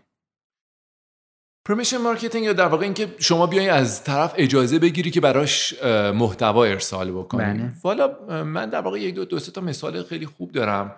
اولا این پرمیشن مارکتینگ رو خیلی وقتا آدما اشتباه میکنن با مثلا ارسال، فرض بکنید مثلا یه سری پیامک فله، این بیای مثلا برای همه افراد مثلا یه پیامک فله بزنی. من وقتی میگی پیامک بزنی برای مشتری، واقعا همه احساس اینو میکنن که اوه این از اون در واقع پیامکایی که نم 7 رو برای شماره فلان ارسال بکنین، صندوقچه طلا برای 17 نفر نمیدونم فلان اینا. واقعیتش اینه که به نظر من میاد که خیلی ابزار فوق العاده به شدت مقوله ایمیل مارکتینگ رو به صورت مشخصی و البته استفاده از پیامک یا پیام رسان رو به شدت من پیشنهاد میکنم برای بسیاری از کسب و کارها. حالا چون راجب خیلی عمومیه واقعا نمیشه گفت برای همه کسب و کارها، ولی خود ما در واقع اصولا راجع مادرشو که صحبت کردم گفتم مثلا یکی از قسمت‌ها این هستش که ما میایم اطلاعات شخصی سازی شده برای مادر ارسال میکنیم. یکی از ابزارامون ایمیل‌های شخصی سازی شده است که خب خیلی تاثیر میگیره. خود ما وقتی داشتیم کارمون رو شروع می‌کردیم، ما یه نمونه خارجی داریم به اسم بیبی سنتر که این ایمیل‌های خیلی فوق‌العاده‌ایه. من فکر می‌کنم که خب ایمیل که تو ایران جواب نمیده، حالا چند تا مادر واقعا هست الان میریم میگه همه تلفن دارن ولی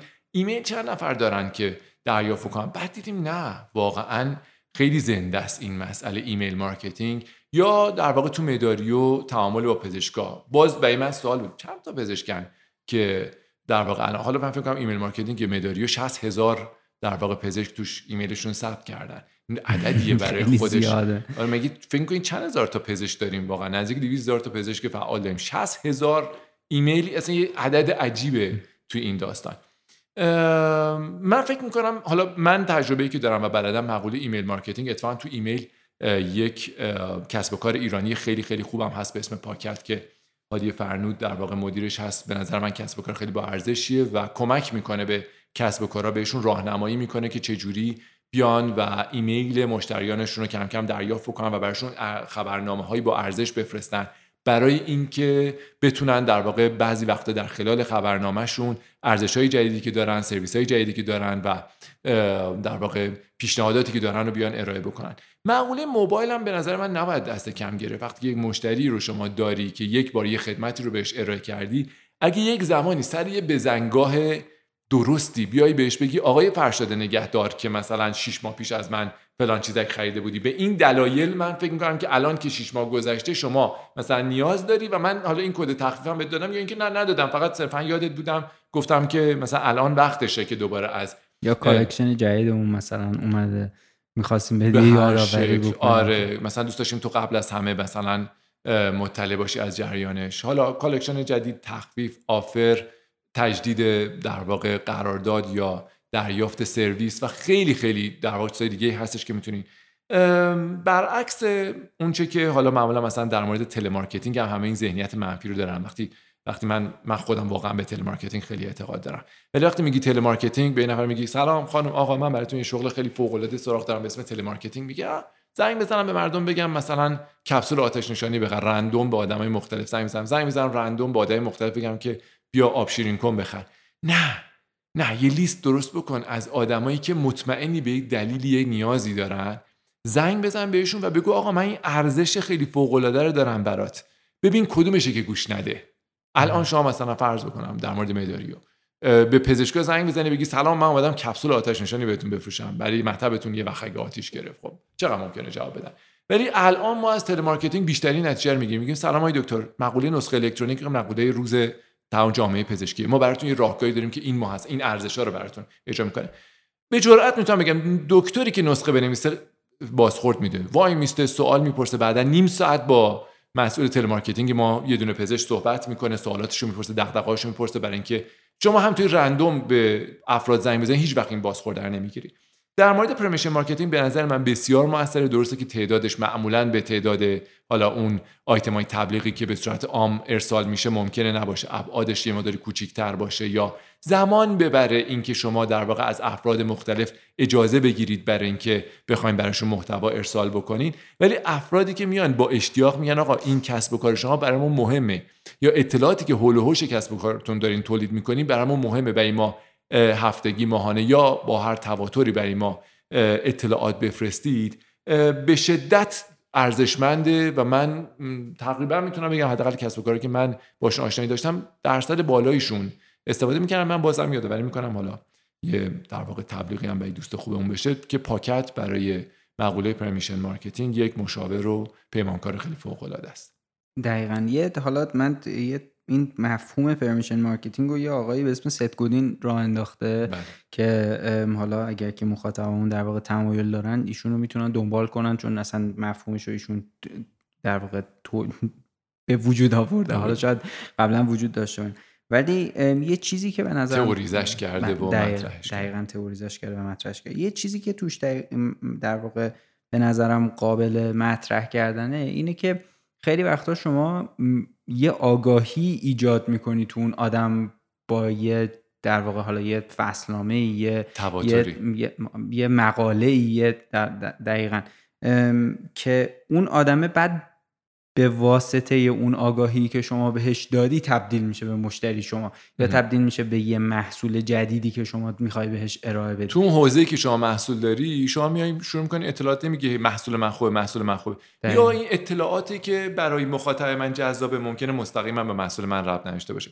من اطلاعات بهت اضافه میکنم، منو دنبال کن، ولی خب در عوض من هر چند وقت یه بار هم اگر توی محصول خودم داشته باشم محتوا رو این بینابین میگذارم. طبیعتاً آدم‌هایی که به اون حوزه علاقه‌مندن میان کم کم در واقع به تو دسترسی میدن که بهشون در واقع اطلاعات ارسال بکنی و تو دقیقاً مخاطب تو شناختی. وقتی که میخوای ارزش جدید تو یادآوری بکنی یا تبلیغ بخوای بکنی، دقیقاً مخاطب تو شناختی. در یک کلیک دست تک تک این تو میل باکس تک تک خود آقای مخاطبت این پیامت قرار میگیره. دقیقاً همینطوری. سوال بعدی ازتون اینه که مخاطب و پرسونای کسب و کار و مشکلش رو چجوری کشف کنیم، نه اینکه بخوایم فرضش کنیم. والا اول آخرش که بالاخره البته پرسونا رو ما در واقع فرض میکنیم نهایتاً، ولی فکر میکنم در واقع منظورش این هست که چجوری مثلا ما خودمون بر اساس یه سری فرضیات خودمون، مثلا اگه مثلا راجع مادرش رو حرف میزنی و میخوایم پرسوناهای مختلف در نظر بگیریم، مثلا یه خانومی که در شهرستانه و دسترسی خیلی در واقع دهستانی در یک شهرستان مثلا کم دسترسی به اینترنت یا در واقع خیلی محرومی نشسته، و یا اینکه مثلا یه خانم متمولی که در یک شهر یا یک روستایی مثلا با یک مجموعه از ناز و نعمت و امکاناتی در واقع اونجا نشسته. آدمای مختلف، کاراکترهای مختلف چجوری فرض بکنیم اینکه بله میتونیم بشینیم بر اساس یه سری تئوری، یه سری آقایی توی اتاق، یه سری جوونی که حتی مثلا بچه‌ام ندارن، نصفشون حتی زنم ندارن، مثلا میخوان راجع به مسائل بارداری یه دونه در واقع محصول درست بکنن. حالا من مثال مادرشو رو میزنم برای اینکه مثال ملموسیه، خیلی طبیعتا امکان اشتباه کردنش خیلی زیاده. نهایتش اینکه شما میتونید برید مثلا یه مطالعه تطبیقی بکنی ببینید توی زبان انگلیسی چیکار کردن، حالا شما بیاید تو فارسی سعی بکنی اونو اجراش بکنی. ولی حتی اگر که یک همچین الگوی موفقی هم داشته باشی، بالاخره اون محصول برای یک کشور دیگری با یک مجموعه امکانات دیگری و با یک سطح استاندارد و یک مجموعه از در واقع شرایط متفاوتی درست شده. اینکه تو در واقع چطور میتونی مخاطبت رو بشناسی یک روش جادویی خیلی در واقع فوق‌العاده داره. به قول این پادکست طنز پردازی، بعضی از در واقع روش‌ها انقدر بدیهی و اولی و در واقع جلوی چشته که واقعا به فکرت نمیرسه، ولی راحت ترینش این که بری با مخاطبت صحبت بکنی راجع به مشکلش. اگر میشه بری ببینی، بری در واقع درک بکنی. واقعیتش اینه که مثلا در مورد مادرشو من خودم یکی از کسایی بودم که خیلی از مسائل مشکلات رو در واقع میتونستم راجبش حرف بزنم. واقعا یکی از دلایلش این بود که خب دیده بودم اینکه خانمم باردار بود، مسائلی که اون موقع داشت، مثلا برای خوابیدن، واقعا این مسئله که توی باید از نزدیک دیده باشی که مثلا یه دختری که کنار داره زندگی میکنه مثلا کم کم یه بچه‌ای تو شکمش به وجود میاد، این شکم کم کم بزرگ میشه، قشنگ یه بچه کوچیک آدم کامل تو شکم اونه. بعد این خوابیدنش رو مختل میکنه، خب اون بچه جفتک برجک میکنه، اون تو دم در واقع گوارشش رو این 24 ساعته مثلا احتیاج به دستشویی پیدا میکنه چون مثانه مثلا زیر فشار. وقتی که میبینی و لمس میکنی، وقتی با مخاطبت صحبت میکنی، خیلی فرق میکنی با مثلا یه خانمی که مثلا ممکنه همسن خانم منم باشه ولی مثلا تجربه بارداری نداشته. خیلی اهمیت داره که تو بتونی با مخاطبت حرف بزنی و بتونی در واقع در یک جاهایی که اینا مشکلشون رو مطرح میکنن، دغدغه‌هاشون رو مطرح میکنن، بتونی از نزدیک صحبت بکنی. بعضی وقتا بتونی یه مدلی رو، یک در واقع MVP رو درست بکنی. اگه مثلا قرار هست به خانم یه سرویس بدی، مثلا میخوای اطلاعات شخصی سازی شده رو براش در واقع سیمولیت بکنی، 5 تا خانم رو انتخاب بکنی و اطلاعات رو به اونا بفرستی، ببینی بازخوردشون چیه، اصلا ایمیلاشون رو باز کردن، دفعه اول دوم باز کردن، سومیه هم باز کردن. اینکه مثلا یک در واقع فرض بکن توی شبکه مجازی، حالا ما خودمون از سایت وب شروع کردیم بعد شبکه مجازیمون رو بردیم بالا، ولی واقعیتش اینه که اگه مثلا یه نفر می‌خواست این کارو بکنه، شاید یکی از روش‌هاش این بود که بیاد یه محتوای خیلی خوبی رو درست بکنه، مثلا با یک سری ایمیل و یه سری شبکه اجتماعی سعی بکنه یه مخاطبی پیدا بکنه، ببینه اصلا میتونه با این مخاطب ارتباط برقرار بکنه. به نظر من بهترین و خفن‌ترینش درست کردن MVP یا درست کردن یه سری مارکت یا در واقع تست زدن اون راه حل و صحبت کردن راجع به اون راه حل با مشتریه. حالا کیس‌های مختلفی هست، اینکه تو در واقع چجوری میتونی ببینی، مثلا اگه راه حلی و یه پزشکی در نظر گرفتی، بتونی یه MVP درست بکنی، یعنی که بری ببینی با پزشکی واقعا توی محل کارش واقعا چجوری داره کار میکنه. میخوای یه نرم افزار به یه پزشک درست بکنی، خیلی مهمه که بری ببینی یه پزشکی که در یک روز 150 نفر رو توی در واقع مدت زمانی ویزیت میکنه و واقعا زیر بار خستگی و فشاره. الان مثلا فرض کن، واقعا خیلی نکته جالبی، پزشکی داره تعریف میکنه که من دارم به طرف میگم که خب من دارم براتون پرونده الکترونیک میزنم، خب داروی فلانو براتون زدم، اینا میگه خب برای من سخته تایپ کردنش، رو کاغذ نوشتنش برام راحت تر بود. ولی این فقط مشکل من نیستم، اون مریضم که نشسته من دارم براش اسپیت میکنم، میفهمه دارم پرونده اونو، ولی اونم به من فشار میاره. میدونی دیدن این مسئله خیلی شرایط رو برات متفاوت میکنه تا اینکه شما نشستی میگی بله ما که دکتر رفتیم و همه میدونیم که نیاز چی هست، پس بشینیم تو دفترمون و برای دکتره سعی بکنیم یه راه حل درست بکنیم. بعد که میری صحبت میکنی میفهمی که خب خیلی فرضیاتی که تو داری با اون چیزی که در عمل اون در واقع جامعه هدفت و اون مشکلی که داری میبینی در واقع خیلی متفاوته وقتی در عمل با خود اون صاحب کار صحبت میکنی. به نظر من کلیدش رفتن تو دل در واقع کار و دیدن اون مخاطب و دیدن مخاطب در حالی که اون رنج و اون مشکلی که شما درش در نظر گرفتین یا اون نقیصه یا اون مسئله که شما قرار هست رفعش بکنی، درک و دیدنش از نزدیک و تست کردن راه حلتون روی در واقع یه تعدادی از مخاطب ها، اینا در واقع یه سری چیزایی که میتونه بهتون کمک بکنه که تئوری تاش که تئوریه، ولی اینکه تئوریه رو بتونین محک بزنین و مطمئن بشین از صحیح بودنش. دقیقاً بله.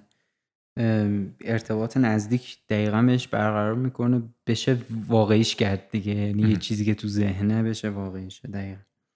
سوال بعدیم ازتون اینه که در مورد کراس سلینگ و آپ سلینگ لطفاً توضیح بدین. اگه من ترجمه فارسی این دوتا نمیدونم چیه، اگه شما براش چیزی دارین لطفاً بگین، اگه ندارینم لطفاً یه توضیح بدین که اصلا چی هست. نکن کراس سلینگ یعنی اینکه مثلا طرف اومده یه کالایی رو بخره و تو در واقع یه سری چیزای مرتبطش رو باش به طرف میفروشی. مثلا طرف اومده یه سری پیش دستی بخره ازت، تو میگی در ضمن اینکه کارت چنگال هم به دردتون میخوره، حالا بالاخره یه ظرفی که شما توش حالا شیرینی یا میوه‌تون رو بذارین که کنار این بفروشین هم به دردتون میخوره. مثلا طرف رفته یک کفش فوتبال بگیره، میگه جورابش هم خب میتونین بگیرین، حالا توپ هم در واقع ما داریم شلوارکش هم داریم.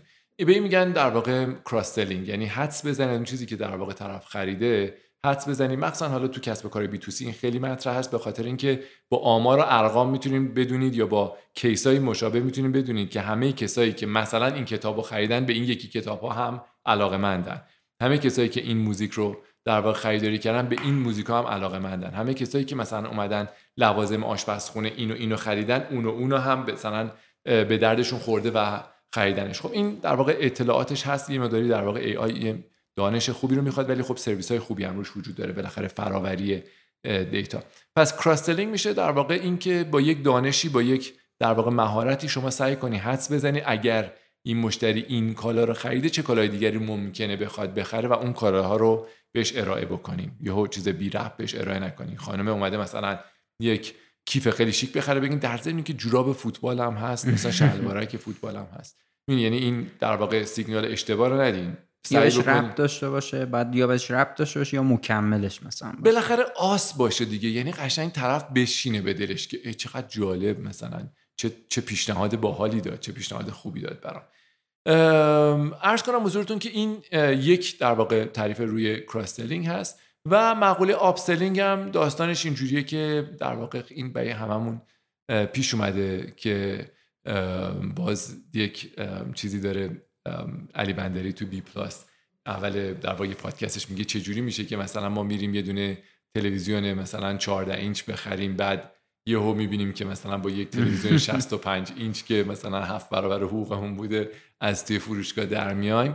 این دقیقاً مثال آپسلینگه، یعنی که یه جوری در واقع طرف اومده گفته که ببخشید یه دونه هدفون خیلی ساده میخوام واسه توی گوشم و اینا، بعد طرفش میگه که حالا شما بیا این هدفون رو مثلا یه هدفون داغون میده بهش، میذاره تو گوشش، میگه حالا اگه بهتون پیشنهاد میکنم این هدفون که نمیدونم توش از شاخ کروکودیل و مثلا طلای خالص در سیمش و فلان هم چیز شده رو بیان یه بار بذارین رو گوشتون و این آهنگی که خیلی دوست دارین گوش کنین. طرف آهنگ رو گوش میده میگه آی الان این تنها چیزی که من در دنیا میخوام همین هدفونی که توش شاخ کروکودیل و مثلا سیم طلا به کار رفته، قیمتش هم 70,000 برابر اون هدفونه بود که شما میخواستی بخری. این هم میشه آپسلینگ، یعنی اینکه اومده بودی برای اینکه پراید بخری ولی با یه پورشه کاین و مثلا تا 17 نسل بعدی قسطش مثلا از در مغازه میری بیرون. این که حالا تعریفشه و فکر میکنم در واقع در یک کلمه اگر بخوام جواب بدم بهش AI جوابشه، Artificial Intelligence. این که در واقع میشه گفت شاید یک کلمه یکم بیشتر میشه دو کلمه که میشه بیگ دیتا یا دیتای حجم، دیتای بزرگ، داشتن در واقع اطلاعات مشتریای متعدد و استفاده از هوش مصنوعی و استفاده از هوش مصنوعی. و حالا بریم ببینین مثلا خیلی از در واقع سایت بی تو سی ایرانی هستن که اشتباهات زیادی میکنن، حداقل من اینو خیلی دیدم. مثلا فرض کن میری مثلا از توش شلوار مثلا ورزشی میخری، میگه در ضمن اینکه ما بهتون پیشنهاد میکنیم کمربند مردونه هم خیلی بهتون بیاد، بعد با خودت فکر میکنی که اوکی نمیدونم الان شلوارم داره میفته این چی شده، اینو مثلا فکر میکنه که الان مثال خوبی البته براش زدن. یه موقعی میگه مثلا مشتریای دیگه سیدی خام هم خریدن. آره یه چیزی که خیلی بی ربطه، مثلا سیدی خامه رو دستش مونده دیگه به همه میگه درسته شما ماست خریدین، ولی کسایی که ماست خریدن سیدی خام هم خیلی براشون جذاب بوده. دقیقاً. من فکر کنم که در واقع خیلی سادهش این هستش که شما بتونین اطلاع داشته باشید و عرض کنم حضورتون که با هوش مصنوعی برین جلو. اگر نیست و در واقع هوش مصنوعی در اختیار ندارین، هوش طبیعی هم فکر کنم کمک میکنه، هوش انسانی و در واقع با دست نشستن و در واقع مرتبط کردن در آیتم ها به هم دیگه میشه کار بعدش، که خب بالاخره هم خیلی کار دشواریه، چون معمولا الان در واقع وقتی فروش آنلاین داریم صحبت میکنیم صحبت چند صد در واقع چند و چندین هزار و حتی در واقع اعداد ارقام ترسناکتر و بزرگترش مطرحه و اینکه در واقع اونایی که موجود هستن موجود نیستن و مسائل خیلی متعددی مطرحه. واقعا اگه مکانیزه باشه این مسئله خیلی ارزش بزرگی خلق میشه. اینکه با طرف که اومده هدفون خریده بگردیم بین در واقع آیتم های موجود، بعد از اون آیتم های موجود بریم سراغ اونایی که در واقع سود خیلی بالایی دارن و اونا رو اول به طرف نشون بدیم. اولا خیالمون راحت باشه که مرتبط کامل، ولی تو مرتبط ها ممکنه 40 تا مرتبط باشه، اون سه تایی که بیشترین سودو داره و در واقع ما موجود داریم و ارائهش هم خیلی در واقع پر دردسر نیست و به طرف ارائه بکنیم. این واقعیتش اینه که مکانیزاسیون، حالا پشتش اگه بگم کلا مکانیزاسیون خیلی حرف درستیه که از روی دیتا، از روی در واقع هوش مصنوعی یا خیلی الگوریتمایی که به هر نفع ممکن است رونداشو بشه در واقع حدس زد و پیش بینی کرد بتونیم در واقع بفروشیم، این راه حل ارائهشه. یکی از روش‌های یاد گرفتنش هم این هستش که برین تو مغازه ها و فروشنده ها رو ببینین، فروشنده مخصوصا فروشنده قدیمی که با تجربه استاد کراس سلینگن دیگه، طرف میاد یه چیز خیلی ساده بخره، میبینه که 7 ماه حقوقش رو هزینه کرد از مغازه داره در میاد خیلی با لذت و با خوشحالی و آیتمایی خریدی که الزاماً شاید تو اولویت اقتصادی زندگیش نبوده. البته خودش از لحظه‌ای داره میاد بیرون احساس میکنه که خیلی سرمایه‌گذاری بزرگی رو زندگی خودش کرده ولی در واقع کار غیر اقتصادی و عجیبی کرده. دقیقاً اون جایی که گفتم از هوش طبیعی استفاده کنید، منظورم دیگه همچین چیزی بود. یعنی مثلا شما فرض کنید یه کسی که یه مغازه یا یه فروشگاه اینترنتی حتی روی مثلا اینستاگرام هم داره، ممکنه خیلی تحلیل روی این رفتارهایی که ممکنه یه مشتریش مثلا داره نتونه در واقع داشته باشه، ولی اینکه چه مشتریایی ممکنه چه چیزایی رو بخوان اضافه تر یا تمایل داشته باشن که اضافه تر بخرن، دقیقاً همین چیزیه که میگین دیگه. یعنی حالا بشه باز دوباره اطلاعاته ولی ممکنه ذره محدودتر باشه. ممکنه محدودتر باشه ولی خب بالاخره این که تو بخوای مثلا حالا مثال زدی که مثلا یه فروشگاهیه که اینستاگرام داره، خب رو اینستاگرام که داره میفروشه که نمیتونه ای آی بزنه. ولی یه نکته هست، وقتی داره اون کالا رو دلیور، بالاخره کالا رو داره خریده، محصولی به شکلی بعد ارسال بشه برای مشتری دیگه، شما توش بیای تخفیف مثلا 4 تا چیز دیگر رو توش قرار بدی که فکر می‌کنی احتمال اینکه طرفو برگردونی در چند تا در واقع اتفاق با هم داره میفته، هم داری مشتری رو برمیگردونی، هم داری عملا سعی میکنی که کراس سل بکنی به طرف.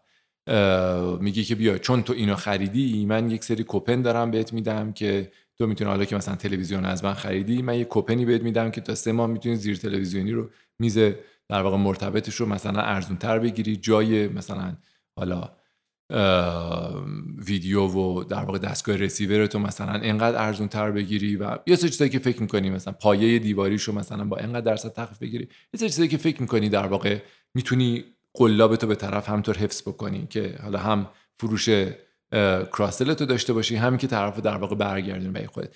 بالاخره باید بشینی فکر کنی دیگه، اینجوری نیستش بگی خب من که الحمدلله به دیولپر در واقع دسترسی ندارم پس این مسئله رو بذارم کنار. واقعا اینجوری نیست.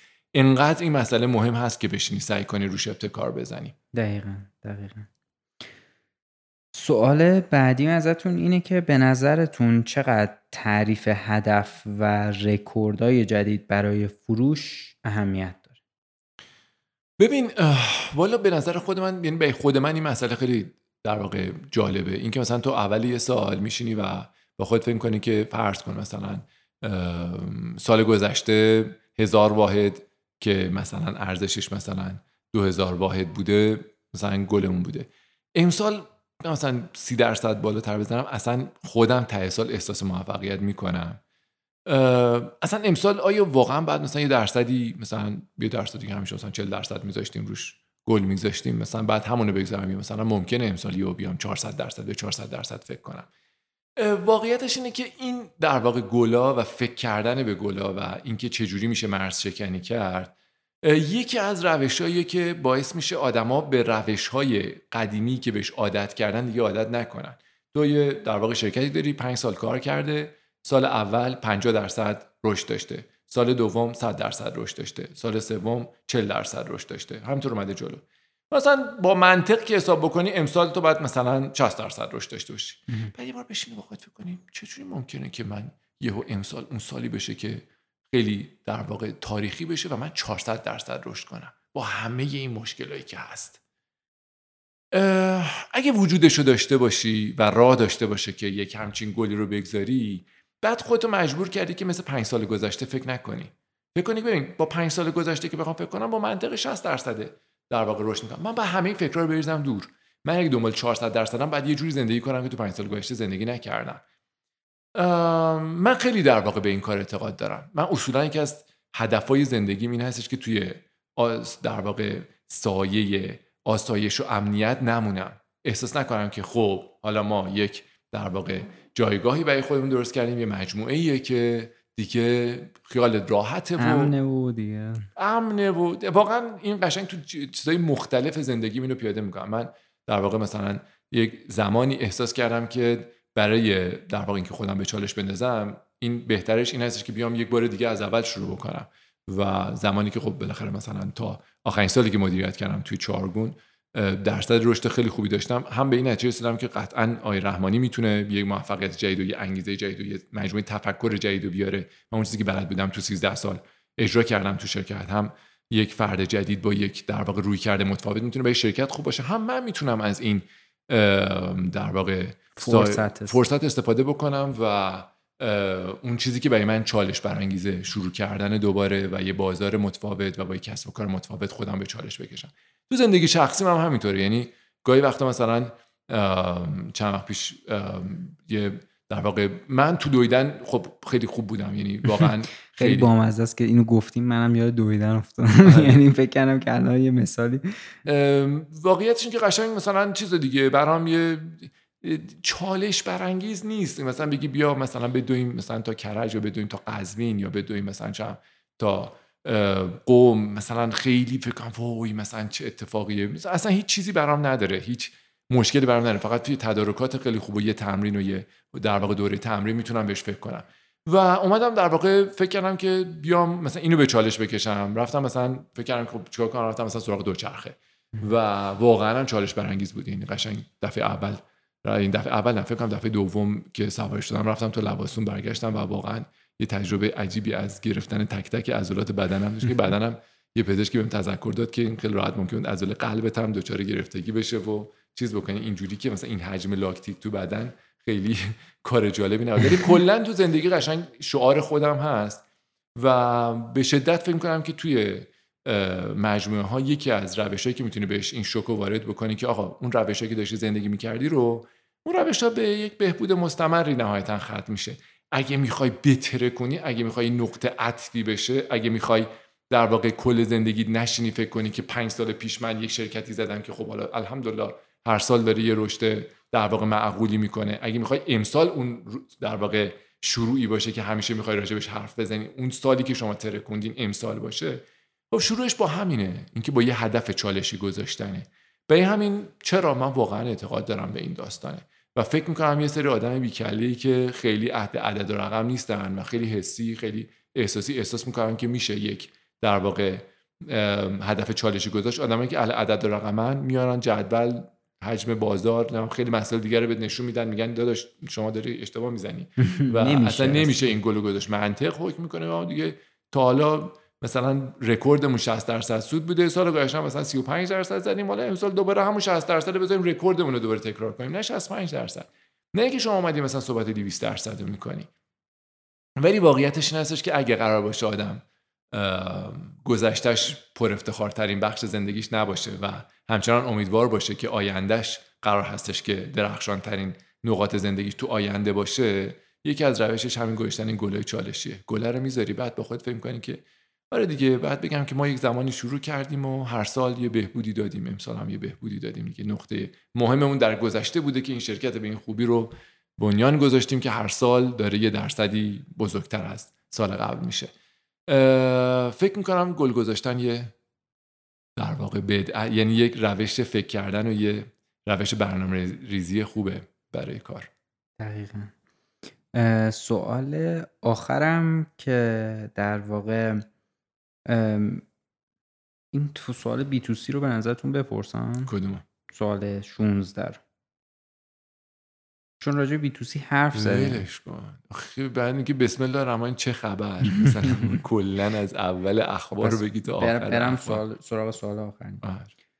سوال آخرم که در واقع میخوام که پادکست رو با این سوال ببندیم، یعنی این اپیزود رو با این سوال ببندیم، اینه که با توجه به این که به خاطر ویروس کرونا خیلی از جلسات فروش به صورت غیر حضوری برگزار میشه، پیشنهادتون برای این که از طریق پلتفرم‌های جلسات آنلاین مثل اسکایپ و بقیه پلتفرم‌هایی که در واقع وجود داره بتونیم ایمپرشن یا تأثیر خوبی روی مشتری ایجاد کنیم، پیشنهادتون چیه؟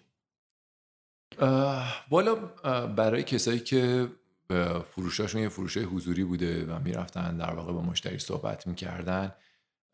بالاخره یکی از نکات مهمش نیاز مشتری بوده دیگه. مشتری میگفت آقا بلند شو بیا اینجا ببینم چی کار داری میکنی فلان اینا. و واقعیتش این هستش که این بلوغو نداشته که بگه من محصول رو حاضرم به صورت آنلاین ببینم و بشناسم. واقعیتش این هستش که این امکانات هم بیشتر اون طرف. یعنی شما وقتی یه نفری رو حتی برای، یعنی شما از سایت در واقع مشتریش دارین میبینین، من میگم از سایت کسب و کاریش هم شما خیلی امکانات میتونین به این مشتری بدین. غذای خوب بهش بدین، نمیدونم مثلا یه نوشیدنی خیلی خوب بدین، یه فضای ایجاد کنین که بشینه توش مثلا حس خوب بگیره. اینا همش با جلسه آنلاین اینجوری از بین میره دیگه. قبول دارم مثلا اون انرژی حضور یه چیز دیگه است. قبول دارم که اینا مشکله و قبول دارم که کرونا هم واقعا یک بلایی بود که متاسفانه همین امروزی که مثلا من همین امشبی که من نشستم پیش تو و دارم صحبت میکنم، متاسفانه صدها نفر همین امروز در واقع صدها ایرانی جونشون رو بابت همین مریضی دارن از دست میدن که واقعا دردناکه. ابعاد مختلفش دردناکه. من راجع به قسمت‌های دردناکش صحبت نمی‌کنم. راجع به این صحبت می‌کنم که علیرغم همه این دردها یک در واقع نکاتی هم داشته برای استفاده و از جمله این نکات این بوده که درسته شما میتونستی یه مشتری رو ببینی، یه مثلا کبابی هم بهش بدی یا یه مقداری تحت تاثیر به هر نفع جوی که میتونی ایجاد بکنی تو جلسه، چه حضوری که خودت میری پیششون چه اونایی که میان پیش تو و تو امکانی داری که خیلی تحت تاثیرشون قرار بدی. اینا همش یه سری ابزاری بوده که از دست دادی.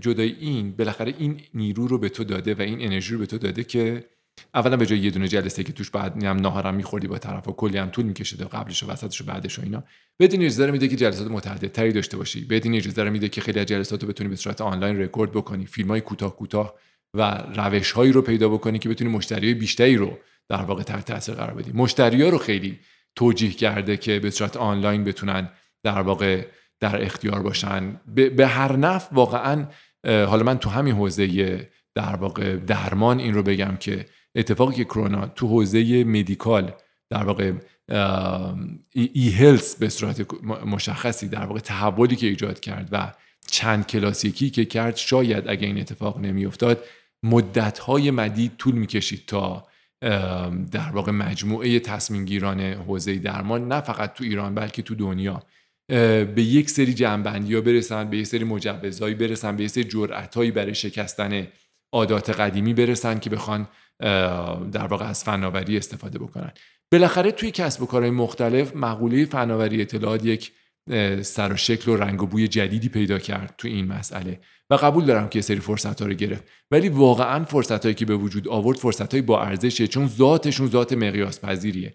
یعنی مستقل از اینکه اگر شما یه بیزنسی دارین، کسب و کاری دارین که مجبورین دونه دونه مشتریاتون رو برین حضوری ببینین، تا در واقع اینکه شما مثلا مشتری داشتین که مثلا بعد دست جمعی در واقع براشون ارائه انجام بدین، هر شکلی از مشتری که داشتین الان مقیاس پذیرتر میتونین مشتری ببینین، الان مقیاس پذیرتر میتونین ارزشو در واقع ارائه‌تون رو نشر بدین توی مخاطبینتون خیلی فعالترن توی این فضا، خیلی بیشتر عادت دارن، خیلی از ابزارهای بیشتری استفاده میکنن برای اینکه کلا هم عادت کردن اصلا به این مسئله. و به نظرم میاد که علیرغم تمام تهدیدایی که بالاخره در فحوای این سوال هست که یه سری تهدید به وجود اومده، به نظر منم فرصت‌هایی هم به وجود اومده. باید بریم سراغ استفاده کردن از این فرصت‌ها. یعنی بالاخره شما که داشتی وقت میذاشتی برای چلو کبابه و برای در واقع پذیرایی و اون انرژی حضور رو، بعد وقت بذاری برای اینکه محتوایی با ارزش‌تری رو درست بکنی و مخاطبت رو در واقع جلب بکنی، به جای اینکه یه دونه دو تا در واقع مشتری رو تا دم مثلا ناهار خوردن و این همه عمق ببری، صدها مشتری رو در واقع که اصلا به خوابت شبت نمیدیدی که اینا واقعا بتونن با محصول تو آشنا بشن و در واقع درگیر بکنی که بتونی باشون حالا جلسات با کیفیت تر بگیری و در واقع نهایتاً محصولتو بفروشی اگه قراره که با محصول بفروشی، با جلسه بفروشی. اگر نه هم که اصلا مکانیزمای آنلاین برای فروشش در نظر بگیر اگه شدنیه، بسته به کسب و کارت. به هر نفع به نظر من میاد که حجم فرصتی که توی این مسئله به وجود اومده، اگر دید و نگاه مقوله توسعه و مقیاس پذیری و اسکیل باشه، به نظر من میاد که فرصتاش خیلی پررنگتر از تهدیدهاش هست. خیلی نکته که اشاره کردیم به نظرم جالب بود، اون بخشی که در واقع میگین که یعنی دوباره به نظرم اون نیازه رو پررنگ میکنه اینجا، به خاطر اینکه شبیه این چیزی که در واقع مثال زدین شبیه دوباره تلمارکتینگه. یعنی شما یه فرصت کوتاه تلفنی که شاید خیلی هم ایمپرشن نمیتونین ایجاد کنین رو اون آدمه دارین، وقتی دست میذارین رو نیازش احتمالاً به احتمال خیلی زیاد اون ارتباطه برقرار میشه. اینجا هم احتمالاً یعنی اون چیزی که من از در واقع صحبت شما میگیرم یه همچین چیزیه که میشه آره تو مشتریه که دنبال چلو کبابه رو از دست میدی، مشتری که دنبال اصل نیازش رو به دست میاری دیگه. دقیقاً. و آخرین سوالی که در واقع سوال نیست یعنی تو در واقع سوالی که مخاطبمون پرسیده نیست، این که چیزی به نظرتون میاد که اگه مخاطبمون میپرسید خوب بود، یا یه موضوعی که بخواین اضافه کنین در واقع به این مطالبی که راجعش صحبت کردیم؟ والا اون چیزی که تقریبا من توی اکثر صحبت‌ها و جاهایی که هستم سعی میکنم بگم به آدما مقوله لایف استایل یا سبک زندگیه که سعی میکنم همیشه توی صحبت‌ها این مسئله رو بگنجونم و معتقدم کسایی که در واقع میان پادکست گوش میدن، میان تا انتهاش در واقع میرسن و دنبال این بودن که در واقع به کسب کار خودشون یک کمکی بکنن، دنبال این بودن که تو کار خودشون موفق تر باشن و اینکه حالا قصه ها و تجربه آدمای مختلف رو بشنون که بتونن نهایتا قرائت خودشون رو، روش خودشون رو پیدا بکنن. در واقع از جنس آدمایی هستن که دوست دارن روی خودشون سرمایه گذاری کنن، دوست دارن که خود توانمندتری رو داشته باشن با استفاده از تجربه دیگران، با استفاده از یاد گرفتن، با استفاده از شناختن بهتر خودشون.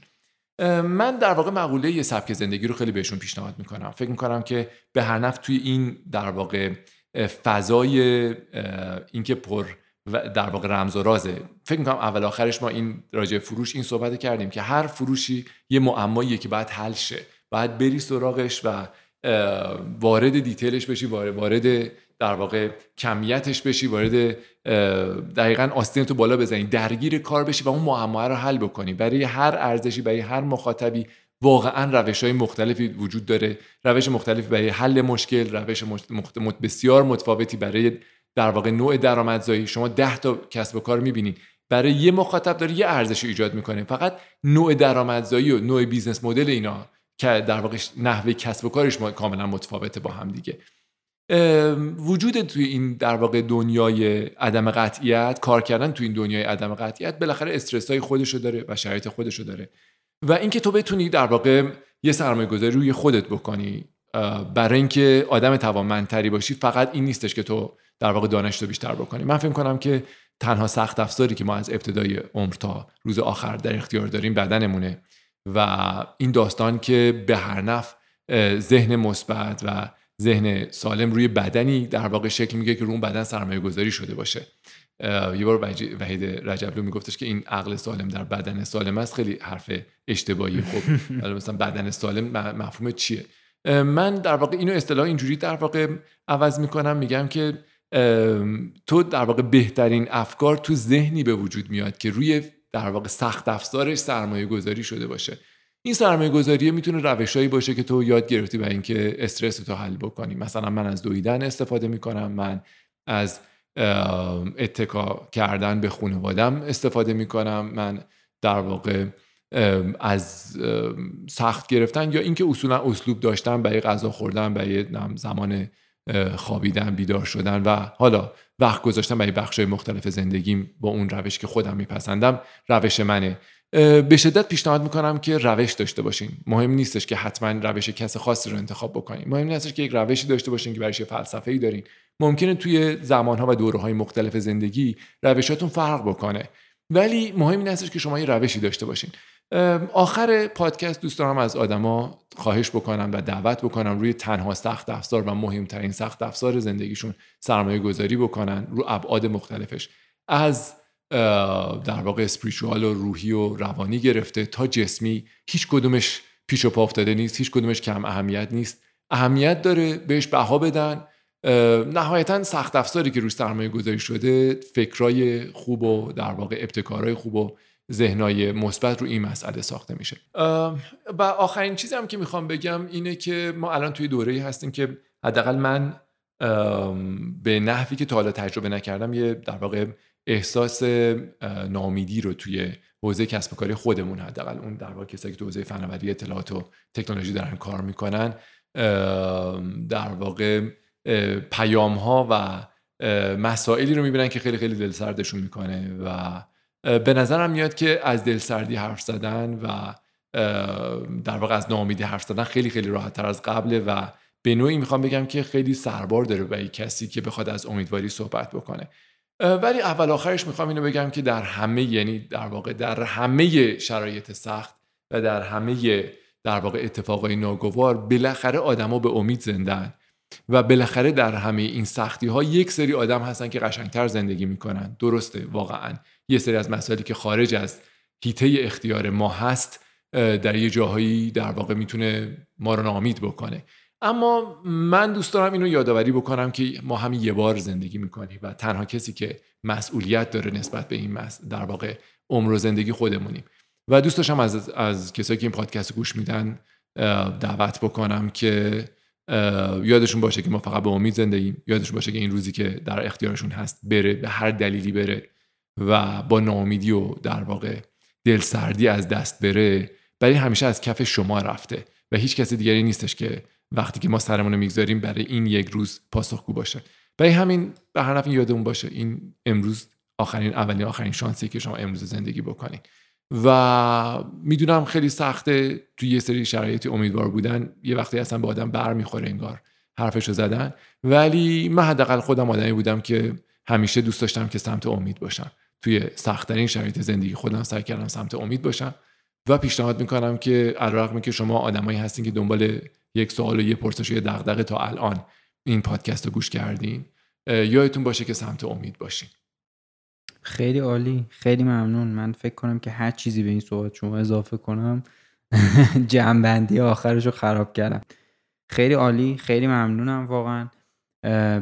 خیلی همچنان یعنی تکرار میکنم اینو دوباره که خیلی هر دفعه باهاتون گپ میزنم خیلی لذت میبرم و خیلی اصلا نفهمیدم این 1.5 ساعت که صحبت کردیم چجوری گذشت و خیلی ممنون که در واقع دوباره این فرصت رو گذاشتین، این سوالا رو جواب دادین و امیدوارم که تو فصل‌های جلوتر دوباره بتونیم با هم راجع به یه موضوع دیگه‌ای راجع به کسب و کار گپ بزنیم. دم شما گرم و دم همه کسایی که کار کسب گوش میدن حداقل این اپیزود رو گرم و اینکه امیدوارم که درصد هم شما خیلی موفق باشین، کار کسب خیلی موفق باشه و اپیزوداش یکی بهتر از دیگری، درخشان‌تر از دیگری بتونه کمک بکنه به مخاطبش. امیدوارم که کلاً پادکست فارسی خیلی موفق باشه و کسب و کارهایی که در واقع دارن در تلاشن توی این شرایط که روی پای خودشون بمونن در واقع موفق باشن. و حالا ما که الان صحبت میکنیم شب شما بخیر فرشاد جون، حالا خیلی ممنون. شب و روز کسایی که دارن میشنونن بخیر. متشکرم. شب شما بخیر. ارادت.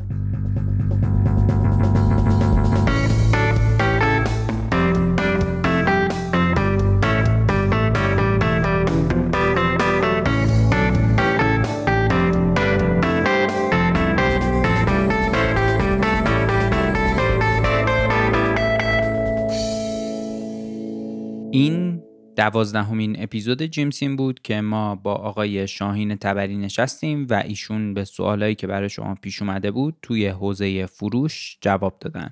اگه صاحب کسب و کار هستین و تمایل دارین محصول یا خدماتتون رو به مخاطب کارکسب معرفی کنین یا به آدرس sponsors@carcast.com که توی توضیحات این اپیزود این ایمیل رو میذارم به همون ایمیل بزنین یا توی شبکه‌های اجتماعی به همون پیام بدین که بتونیم بیشتر صحبت کنیم.